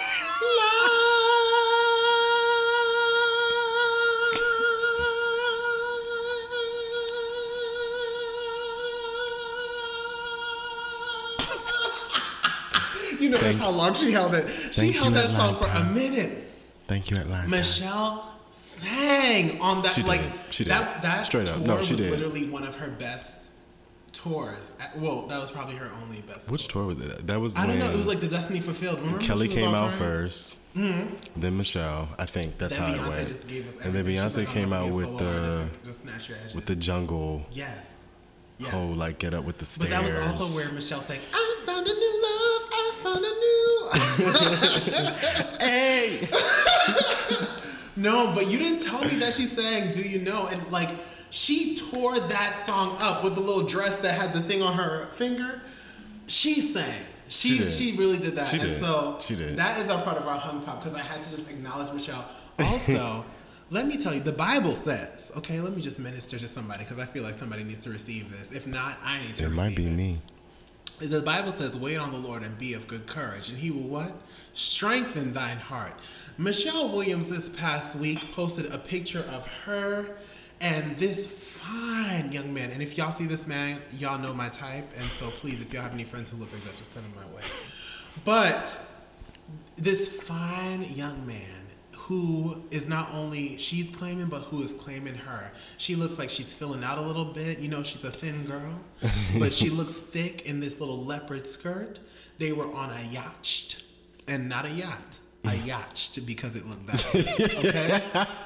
She's blessed. She now has a new boyfriend. She's living her life. Everybody used to come from Michelle with that hashtag poor Michelle, saying she don't got no baby, she don't got no man. They gave her the smallest drum in the group. They gave her the shoe that broke. That's why she fell at the BT performance. But listen, her check is not poor, and neither is her man. And you know, we just gotta wait on the Lord. He will give you what you need. And she really shines on stage. With theater.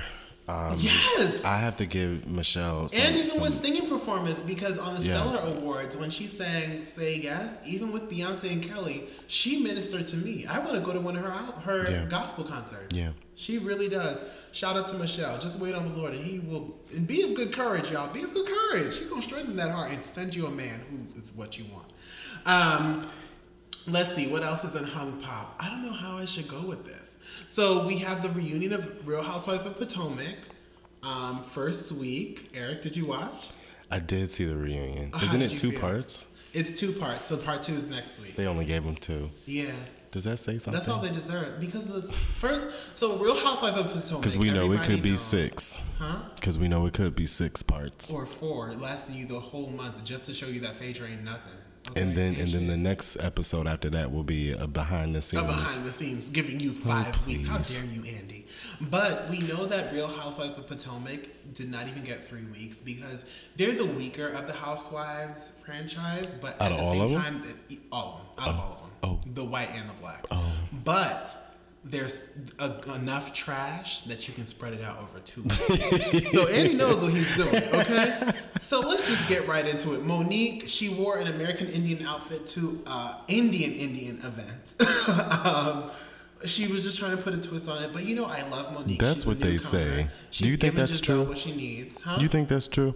What? That she was really just trying to put a spin on it and be funny? Or do you think she showed up? No, I think she looked the plum fool. And she looked crazy. She tried to play it. But she looked cute in that little Native American outfit. Some people could be offended by that. What do you say? I think if we're going to always come up for black appropriation, we have to talk about appropriation in other ways. And that is appropriation. Mm-hmm. Simple as that. You got to be accountable. I think that was the point the husband was trying to make. But he was like, we're black. Like, why do you want to have an Indian party? But then also, so that was the thing too. I thought you were talking strictly with Monique. But at large, why are you wearing saris and things? And there's, the only Indian people that you invited to this event were the people dancing for you. That's appropriation. Sorry, Karen. Now, also, let's talk about why Karen, little as quiet as this cat. her house she got in foreclosure. Okay, so you know. It's a mansion. But you still got a mansion in foreclosure. But if your husband is a black Bill Gates girl, how you doing that? Like, why? Wait, which one is Karen again? Karen is the one with the mole. Oh, that moved to Virginia. So I don't know how she's gonna be on Housewives Great Falls. Because she live in Great Falls. Is there gonna be a spinoff Housewives of Great Falls? That house was humongous. I was trying to figure out why did they move from the Potomac. Okay, but it was humongous and empty. Huh? It was humongous and empty. Bitch, it was humongous and empty. You heard what I said? It didn't have not one piece of furniture. The furniture they had was for the party. So my thing is, that was like let me Chateau tell you, the Bible Chouret. also says, we talked about Michelle. Remember Chateau Chouret? She had that plastic table set up out front. She didn't want nobody in her house because it was too hot. Type of finished basement, but you know, a lot of us get houses without finished basement, so I'm not even gonna come for that. But anyway, in Housewives of Potomac, she had a full house, not one piece of furniture. The only furniture that was there was the furniture for the party. So I don't know how they're living now, and I'm not going to count their coins because I do not have their investments and their money on lock. But I will say this. Girl, first of all, you're not the grand dame of Potomac because, girl, you don't live in Potomac.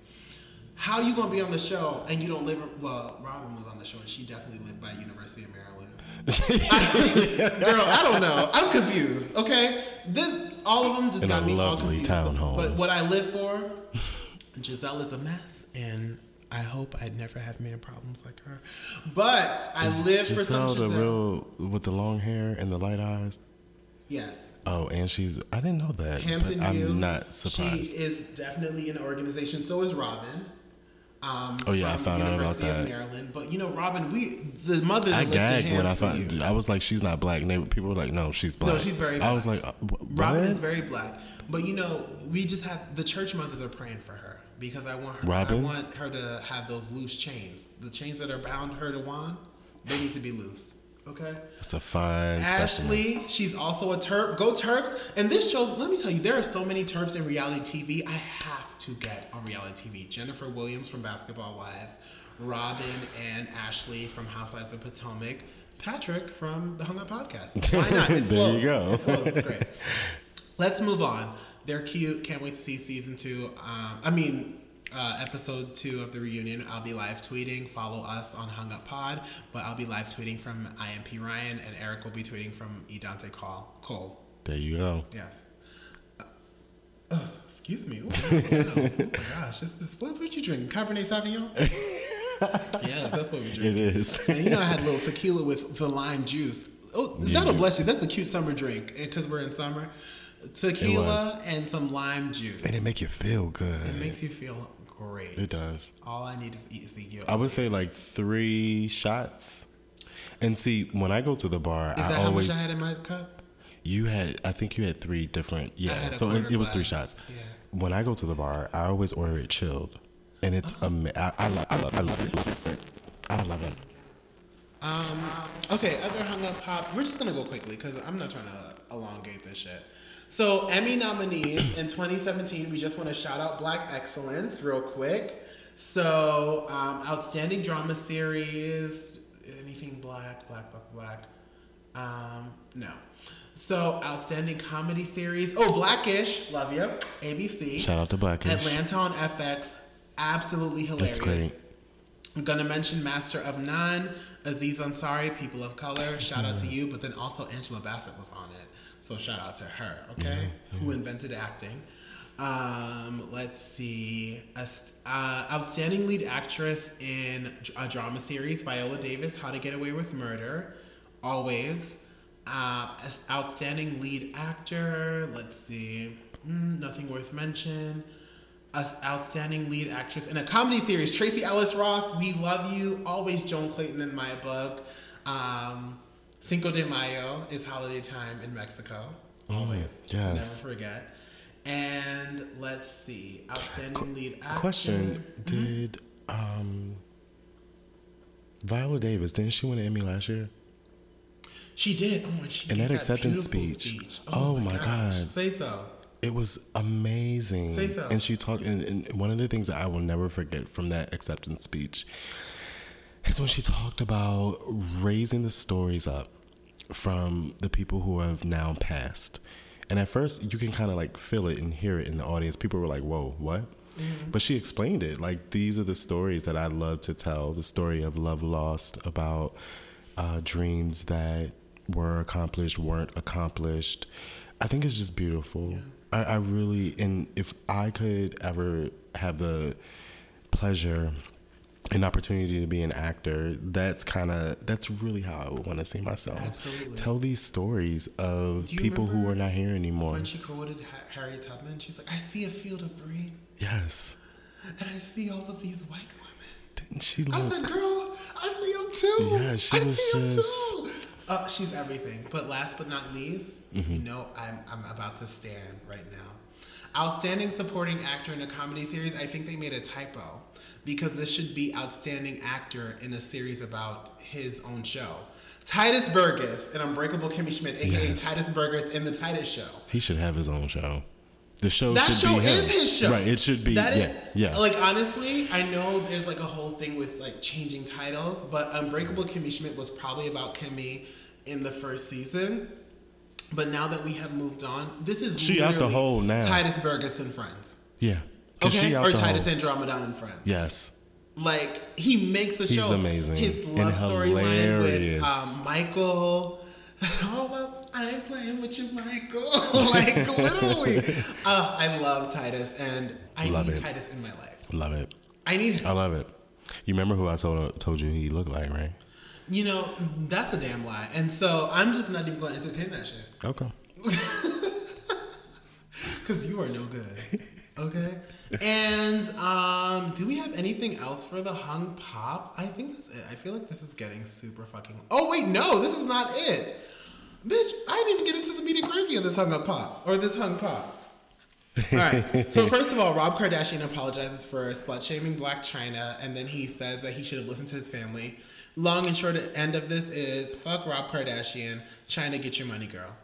Second thing, or whatever number we are in this thing, Black Panther pictures have been released. So Black Panther the movie. Yeah. Have you seen them? I've only seen the trailer. I've not seen the pictures. Listen, oh my goodness. Maybe I can turn this around so you can see what I'm showing you. Okay. First of all, let's just look. Ooh. Okay, so Michael B. Jordan. Okay, so wait, I did see some of these pictures. Michael B. I don't know what character you play. I don't know if you're going to be evil or good, but, you know, I am available to you.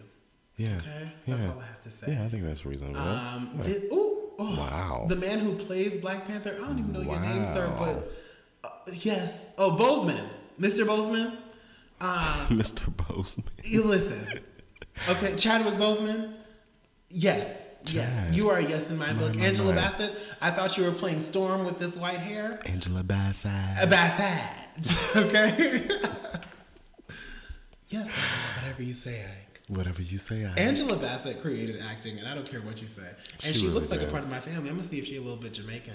I was just watching, it's a lot of movies that I didn't mention, and I remember it throughout conversation. Stuff makes me remember Waiting to Excel. Motherfucker is, what she say, she said it's killers less anal. There comes a point when you will exhale. Eric, come on and minister with me. Shoot. Excuse me. Baby. Would you mind if I had a word with my husband? Bitch, you don't want to shoot with me? I was trying to do some movie language. No, but I absolutely love Lupita's in this. Oh. Listen, they look amazing. These pictures look great. Yep. Let's move quickly along. Whoopi Goldberg and DeRay McKesson. This is what we need to get into. So apparently, DeRay McKesson, notable Black Lives Matter activist. You know, he's actually quite short, Eric. I saw him. How tall is he? So when I was in grad school in St. Louis, I actually saw him at this club in that blue vest. So you know that blue vest is a staple for him. He's short. Like, I want to say 5'8". Okay. Yeah. So, you know, I'm like a giant, so that's just short to me. Well, how tall was he? Because I'm 5'9". So where did he? He was 5'7". Oh. He was definitely like on the smaller side of things, but he's like really petite. Nice. Look at Eric smiling, guys, because you know Eric loves a petite little man. But yeah, no. So the Planet of the Apes, whatever segment of the War of the Planet of the Apes got released, and so DeRay was just like, oh, they have apes in like vests, so like they're trying to make fun of black people, and Whoopi Goldberg, aka Sister Mary Clarence, because ever since she got that role, she never really left. She was just like, baby, this ain't about you. These vests, if you did your research, you would know that these vests were the same vests that they put on way back in the day. So I need you to not, okay? And she said, this is not about you, D-Ray. This is not about you. She said, this is not about him. Now, DeRay followed up and said, if Whoopi wants to talk, she can contact me. She said that on Twitter. And I retweeted it. And so I also said, I don't think Miss DeRay wants anything with Sister Mary Clarence because I saw Sister Act 1 and 2, and I know she's not about them games, okay? You know it. So, you know it. Hey, that's all I gotta say. Bless up to you. Over it. What do we have in our music segment? So, Sevyn Streeter dropped her new album, I believe on July 7th, and I had a chance to listen to it, and I think it was a pretty good album. Is that all you think? I thought it was a pretty good album. Okay. That's all yeah. Okay. Yeah, I think so. Yeah. So I will say, I have this tendency of you bring up music and I'm just like, oh, I haven't heard that. But you told me about this album and I was just like, let me listen to it. Mm-hmm. I don't know. I wish I was like on an A&R team or like a person who decides what's on your album team, mm-hmm. right? Mm-hmm. Because I will say that the first couple of ones, I was just like, okay, this is like playing into what people want to hear, kind of like that smoke up, listen to music type of vibe, like kind of a trap vibe. But there comes a point where in her album, Sevyn has titles Old School with Jeremiah and Dej Loaf. She has a remix of Faith Evans' Soon As I Get Home, but kind of makes it her own song. Soon As I Get Home, Before I Do, and then Been a Minute with August Alsina. Actually, and then Translation and Peace Sign with Dave East. So tracks 4 through 10. Right. And I'm just like, 4 through 10, that could have been your EP, girl, and you would have had me fucking sold. But then I think everything else she puts in, and then it's just like, it's a whole bunch of fluff. So, I don't know. I loved her album. I think she's an amazing writer. I think she's an amazing vocalist. But I would have been good off of tracks 4 through 10. Well, my thoughts about the album were pretty much the beginning and the end. I felt like I kind of got lost in the middle of the album. Damn. So the tracks that stood out to me, starting from the top, Present Situation. Uh-huh. Sevyn said something featuring The Dream. She said a line in that song that really stood out to me. She said, "She hurt you, so you hurt me, but without her, we wouldn't be." Okay. I was like, Yeah. So you're a lyrics more type of guy. Oh yeah, I get into the lyrics, like what's going on, but then I also, through another process that's separate from listening to the lyrics, I get into instrumentals and sounds and vocal and backgrounds and things like that. Anything You Want was a cool track. It was really cute, yeah. She sampled Anything by SWV. I thought that was cool. She also kept it real sexy and R&B, as Sevyn Streeter usually does, in her track Peace Sign with Dave East, where it was all about the peace sign, those legs. You see, I'm not about to sit here and fool with you, Eric, because you spoke over my life when you first introduced Dave East. You said that there's going to be a point in time where... Go ahead, I'm listening. No, I'm not doing this with you. Okay. You said there's going to be a point listen. in time where I come back to you and I'm like, Dave East is actually fine. Yeah, I know. Today is not that day. Okay. But I will say Dave East is quite cute. I can live with that. I can handle that. He's a great rapper. He is. He's a talent. He's great. And he's a great dad. I love to troll his gram. Yes. I can just only imagine how challenging it was to record that song in the studio with that man. Yes. Yeah. And I'll just leave it at That's that. great. That's fine. And I think so. You saying that you're more of a lyric person, I can definitely see why you like the beginning and end, because lyrically she was. That was it. A lot of the middle tracks were maybe not as strong lyrically, but you could. I don't know. The vibe of the middle tracks seemed to just flow a little better than the beginning and the end. I can see that. Yeah, Absolutely. yeah. Absolutely. But it was a great album overall. I think it was. And it literally got me out of just listening to her song, I Like It. Oh, I might need it. I'm glad. And my hope is each week I can say, hey, Pete Ryan, why don't you check this out? So, moving right along, Fallen, amazing. That song gave me chills the first time I listened to it. And I think it was really like the old school feel to it. It samples If It Isn't Love by New Edition. I really love that track. Very R&B, but you get that, like I said, old school feel. Great beat, and it's just great. I love it. Lost in Translation is one of my top favorites of the album. She's given us good beat and arrangement that we're used to seeing with 7th Streeter. She wrote this song 100%, and I thought Lost in Translation was... I actually tweeted a lyric from Lost in Translation, and she retweeted it, and a lot of people started retweeting. I was like, this is great. Maybe I'll start getting some followers, or... Bitch, me too. Yeah, I didn't really get any, but it was... But no, that was cool. She talks about being angry with the person you're in love with. That is such a frustrating thing. That is really frustrating, right? I think she needs to get out my business. That's what I have to say with that. So, keeping the music segment rolling, I wanted to shout out Pandora, Aaliyah playlist. Whenever I play the Aaliyah playlist and people are around, they always ask me, Eric, what playlist is that on Pandora? Aaliyah. So, as you all probably know, you cannot find Aaliyah music streaming anywhere. But Aaliyah playlist on Pandora is really where I go. They play all her music, and not just from the Age Ain't Nothing But a Number track, because that's the only album that we can stream. They play all her hits from all her songs. All her albums and her soundtracks. So real quick, I just wanted to...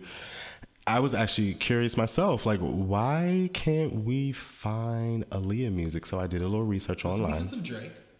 No. Oh, okay, talk to you later. Maybe. Remember when Drake was like trying to sample like every Aaliyah thing and trying to like recreate Aaliyah? And he had some pushback. And so I think that's why her family took it all down.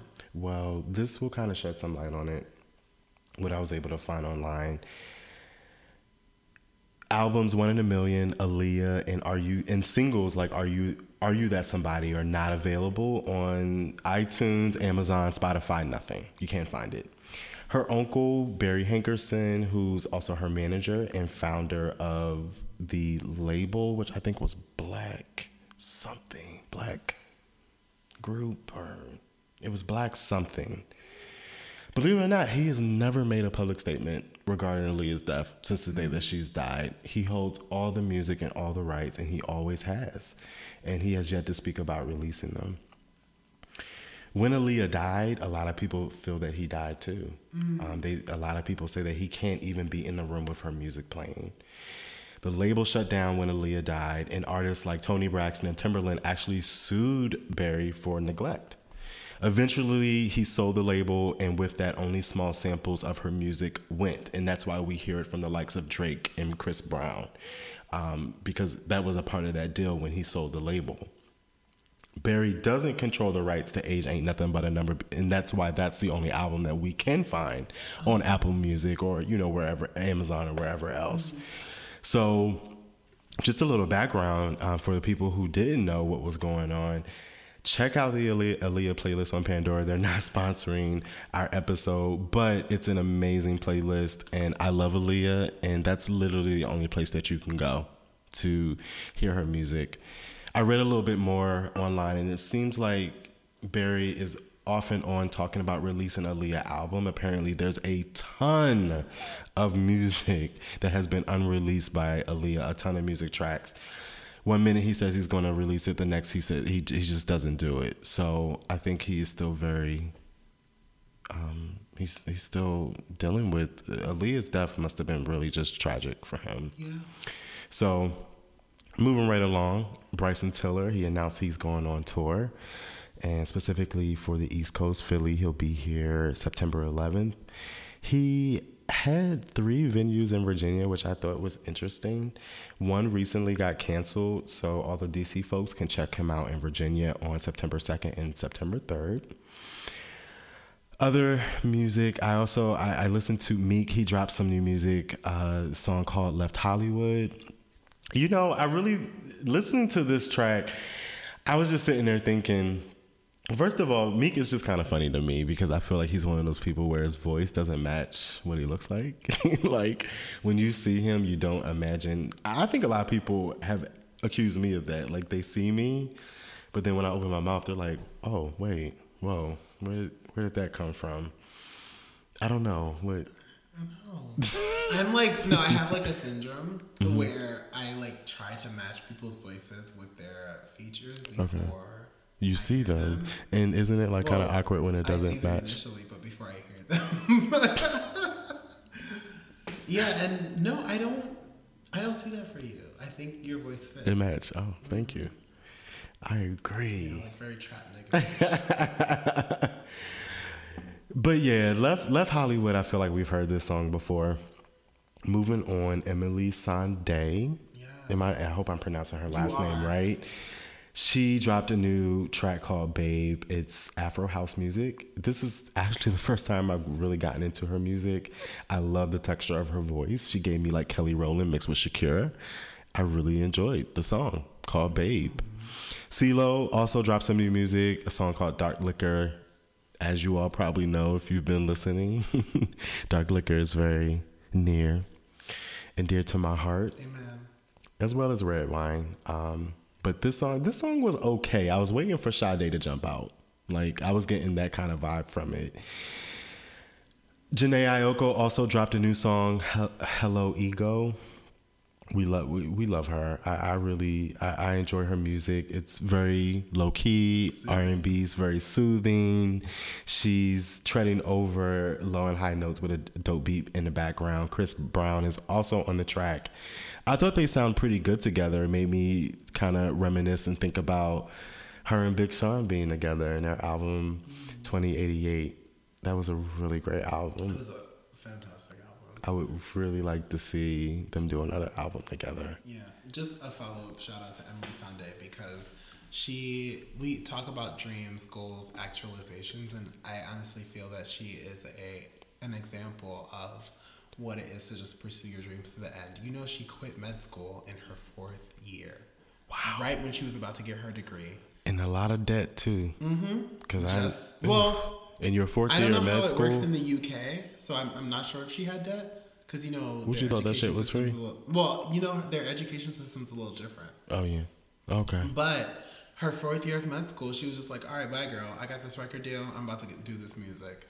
And she's literally inspiration. So, you know. Absolutely. Especially for being so brave and stepping out. So to wrap the music session up, I will say you guys, as always, check out my iDante playlist on Spotify. Recently, this week I added Magnolia by Troy Ave, Bring Them Things by French Montana, Telling the Truth by Mary J. So check out the playlist, iDante, on Spotify. Yes. So we're at our hung up or hang up. Eric. So this week I am hung up on Nelson Ellis, who passed away at the tender age of 39. We know Nelson Ellis from recently on, I think the show's called Elementary. And then, of course, I know him, and he's my favorite, Lafayette from True Blood. apparently he had some issues with alcohol and he had some health complications from that. So I was just really sad to hear about his passing. He was just one of my favorites. I tweeted that Nelson Ellis, as a black actor, reminded me that a little self-confidence will take you a long way. Despite what people will say, people will laugh, people will mock, people will say mean things and nasty things about you and speak against you. But as long as you just stand in your truth and be who you are, and on True Blood, he was a gay man who was a little bit of everything. You know, he gave you a little bit of sass, a little bit of, you know, he didn't have a problem showing his feminine side, but he also didn't have a problem showing his other side, the manly side. So shout out to him. I'm also hung up on Maya Campbell. Did you see that gas station video? I did. On YouTube? I saw the video of her in the barbershop or hair salon, and I was just like, pray church. Yeah. Essentially the same thing. I just want her to be well. We've been wanting her to be well for a long time. Yeah. Wow, it's just been a long time that Maya's been going through these struggles with drugs. You know, there's a difference between like people who are just sitting in their mess and someone who wants to be well. And like my heart really broke watching her in that barbershop because she was just like, I want to send this video out to, she was sending this video to LL Cool J. And she was like, I want to send this out, but I don't want to look stupid. Or like, you know, it felt like she was calling for help, but at the same time, she just didn't know how to. And I think that's very real for she was doing okay any addict. For a long time, but it was just like... Or some addicts. Yeah, it was interesting. Because drugs can really have a hold on you. It's a stronghold. And there could be a part of you where you're like, fuck, like, I want to get out of this, but... I don't know how. It's hard. You're addicted. So, real quick, I'm hanging up on AT&T. So, let me just tell you, like 2 weeks ago, I walked into an AT&T store just wanting to buy a headset, right? The girl, the associate, she was awesome. I see why they pay her to be there because I walked out with a fucking iWatch and a Bluetooth Boom headset, right? So she helped me with some other stuff. I changed the plan on the account, and mind you, like this, I don't have AT&T. Well, I do. I have a phone with them, but my father uses it. So I don't use the account. I never need to do anything with the account. I just wanted to go in the store that day and buy some headset. I didn't really care. I could have went in Verizon. I really didn't care. Ended up walking out with a whole bunch of other shit. Now, mind you, AT&T always asking you about this PIN shit. You got to have a 4-digit PIN or whatever to access the account, to pay the fucking bill, to breathe. You need a fucking PIN, right? But that particular day, when I brought my black ass in that store and only needed one simple thing, and they decided that they was going to sell me all this other shit, change my father's plan and all this other shit, they overrode the PIN so they can make the money, right? So let's fast forward. I talked to my dad about some different things that have been going down, and I said, hey, Dad, I'm going to pay the phone bill for you. So I'm going to say, I'm going, because this is the AT&T store literally down the street from my office. I'm going to go on my lunch break, and I'll pay the bill. I'll walk into the store. Do you know that these motherfuckers would not let me pay the bill because I didn't know the PIN number? That's a mess. I'm like, so y'all sold me all this stuff, and it was okay. Y'all overrode whatever y'all needed to override in the system to sell me all this shit and make a commission off of me. But I come back in here to pay the bill. And you can't put the PIN in. And y'all not trying to help me? So long story short, like I said earlier, I was back home in Maryland earlier today. And I had my dad's phone, so I took care of everything. But I just want to say I'm hanging up on AT&T because y'all stupid with this PIN number. I'm the fucking owner of the account. How do I come into the store with my name, a fucking ID, and I give you the social on the account, the date of birth, the address, the account number, everything you want to have. I prove that I am who I am, and I want to pay the bill. Yes, I am who I am. You better speak the scripture. Stupid. Like, I just hate shit like this. And I think it's really unfortunate because this is what customer service looks like today. Not just at AT&T, but anywhere. This is what customer service looks like today. And what I have also learned is that you cannot walk in any of these AT&T fucking retail stores, Sprint stores, Verizon, whatever it is you want to call it, and get any type of fucking assistance unless you spending money and they making money off of you. If you need straight up just customer service, they have just everything's on the computer now. They want you to pay everything online. You know what I'm saying? They don't want you to come in the store for anything else except for you to spend money so they can make money off of you. I think it's just a fucked up way. Customer service just sucks these days. So fuck them. Yes, fuck you, AT&T. Bastards.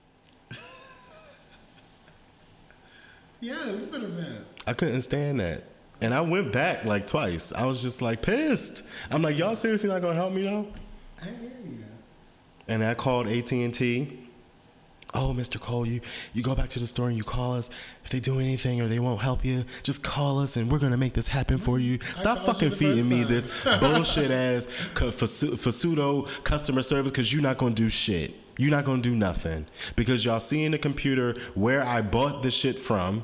Y'all see who sold it to me. So if you really wanted to do something, you would address it. Fuck y'all. That's real. Well, I really thought about my hung up or hang up for the past couple of days. Mm-hmm. And I don't know. Oh, excuse me, I have to yawn. Ooh. Excuse me. Oh my gosh. My God.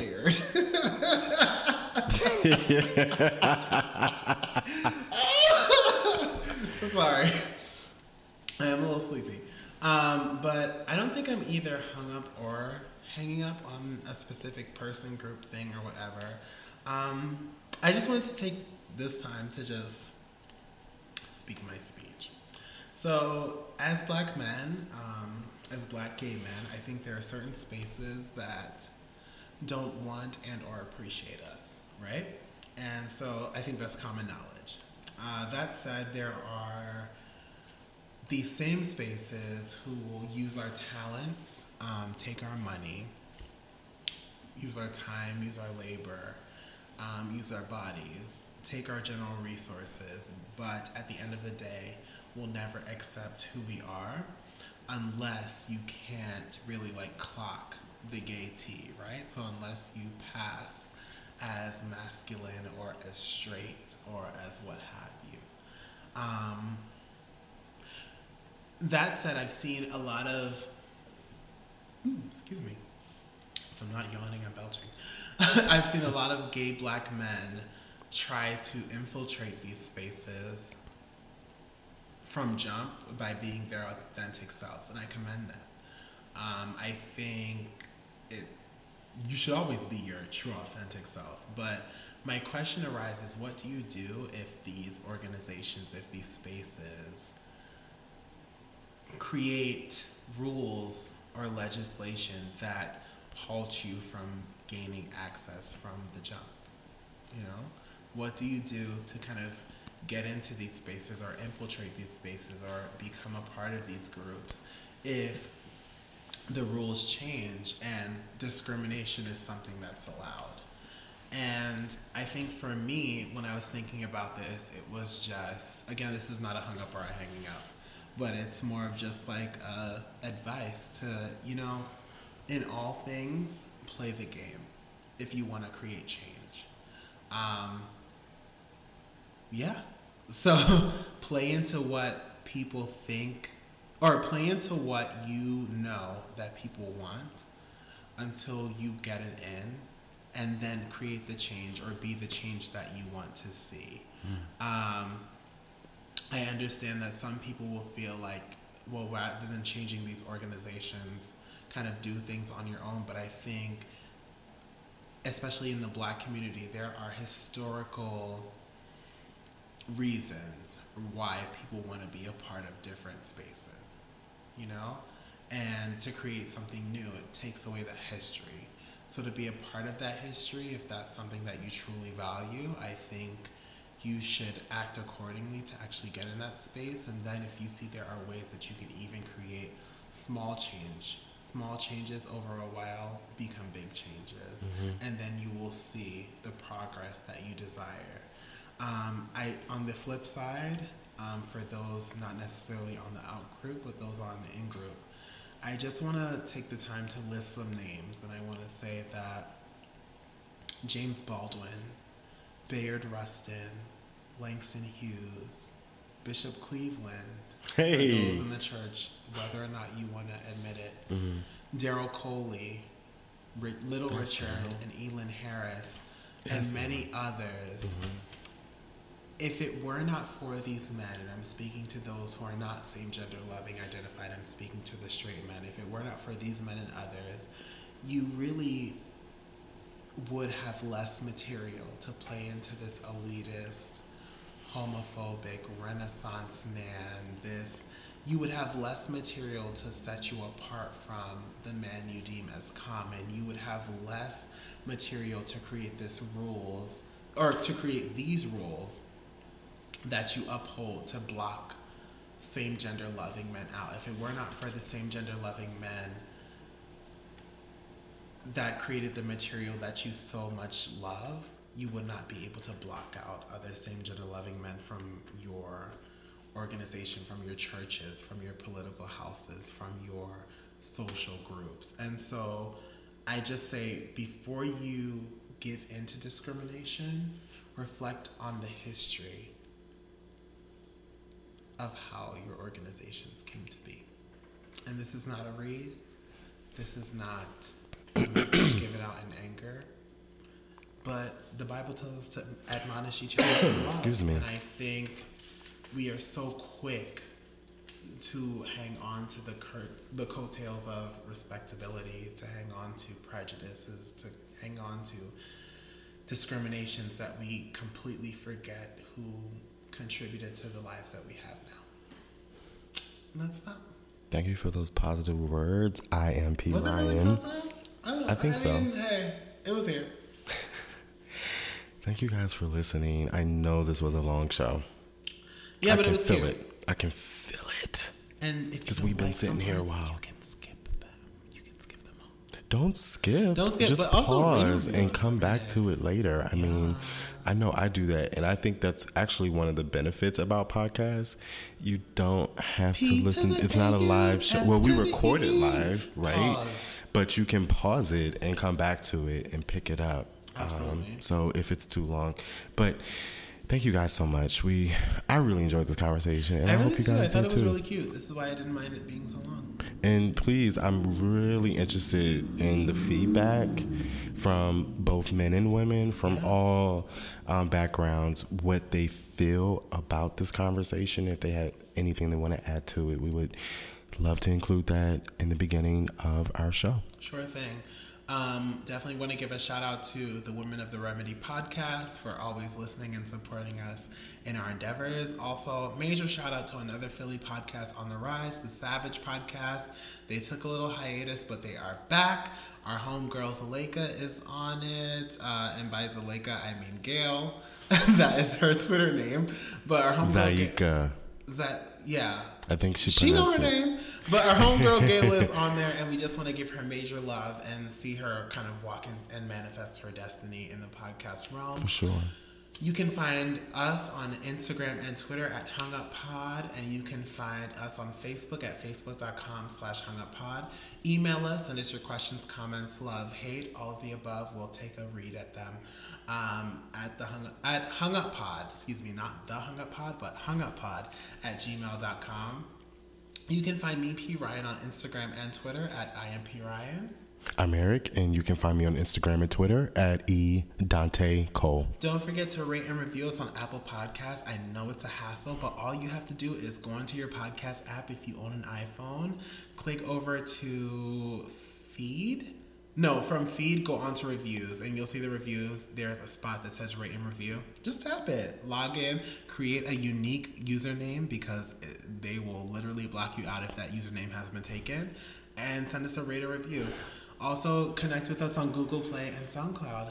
Thank you so much, babies. Appreciate you guys for listening. Yes. Peace.